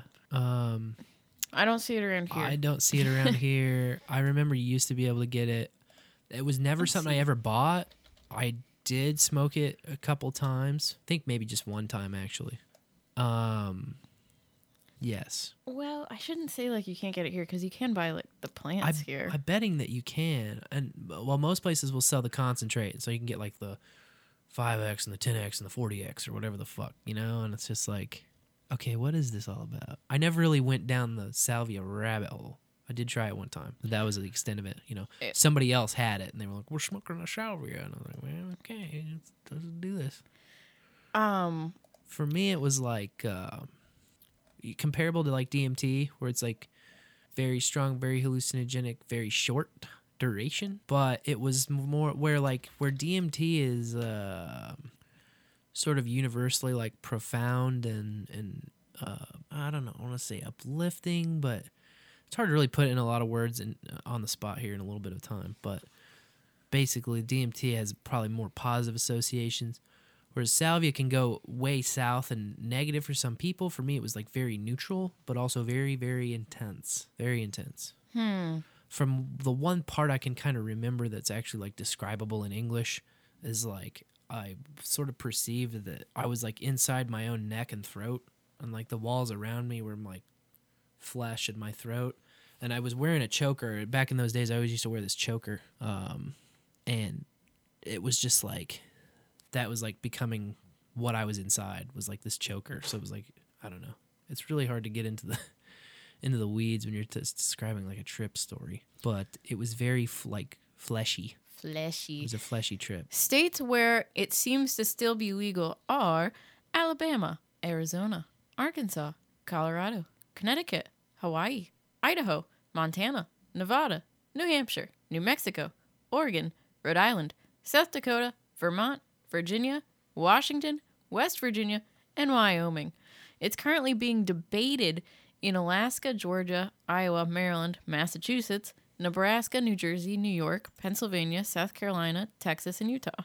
There you go. There's your source answer right there. There's the breakdown. Now, I have yet to try salvia, but I have been in its presence once, and it was when this guy from my high school who I had a crush on, he was like, "Hey, you want to smoke some weed with me after school?" And I was like, "Yeah, sure, whatever." So we were walking out of school together, and then he hit it, and I was like, "That's not weed. I'm out."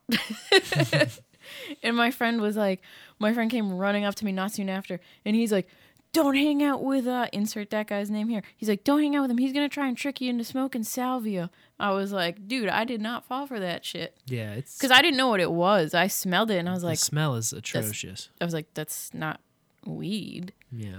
And to say, also, people in Mass, when I was growing up, would smoke some very poor quality weed that, sometimes didn't smell great. The boo-boo. The boo-boo, for real. The fucking Mexican brick. It just didn't come out good out there. But there's a lot of weird shit. I remember once I was at the amusement park and these kids in front of us were like passing what looked like a joint, but man, it smelled like fucking fish, dude. And they were like, "Hey, you want to hit this?" And I was like, "What is it?" And they were like, "Weed." And I was like, "No." Seaweed. that's seaweed, exactly.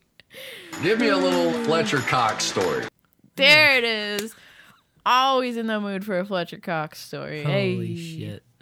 When we were sitting watching football with my Faja and that fucking Microsoft Teams commercial came on, and we just laughed our we asses laughed off. out loud, Like, looked at each other. I was glad we both heard it. I was like, I need that. We need that.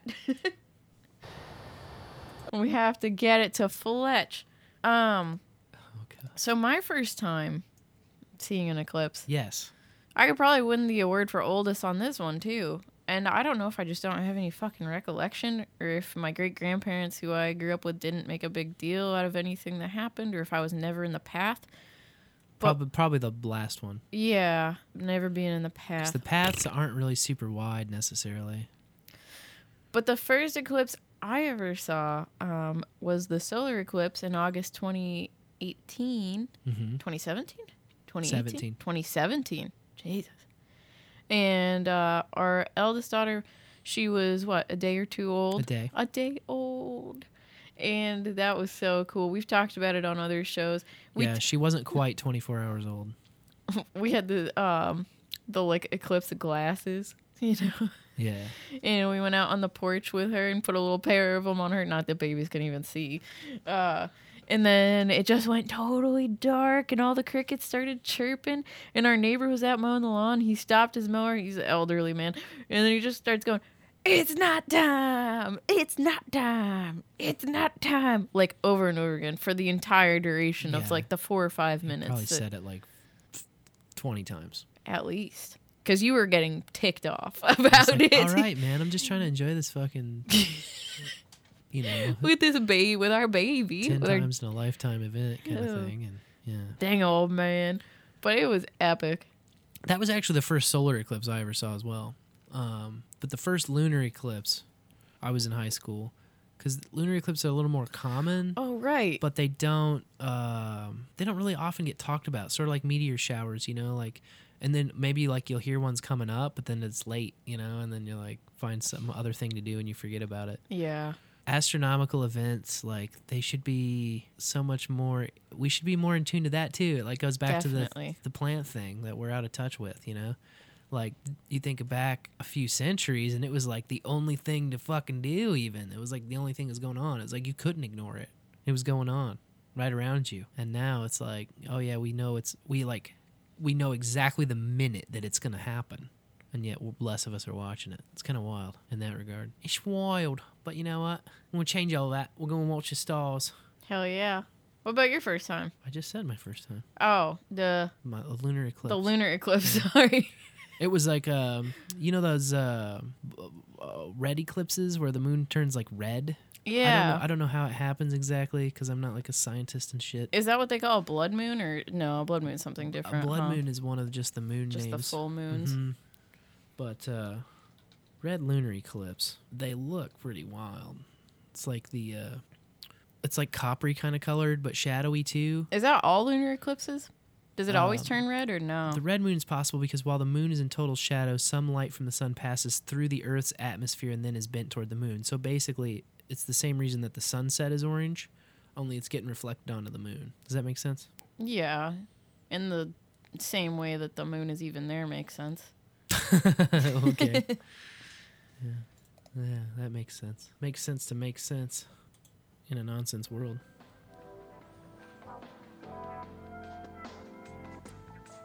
Well, what do you say? Time to hit the sack for me. Getting a little late on a Tuesday night. Probably time to dip out of here. Thank you so much for hanging out with us on another Tuesday, another bowl after bowl. Yeah, thanks for being in the bowl with us bowlers. And until next time, may your bowls burn ever brighter.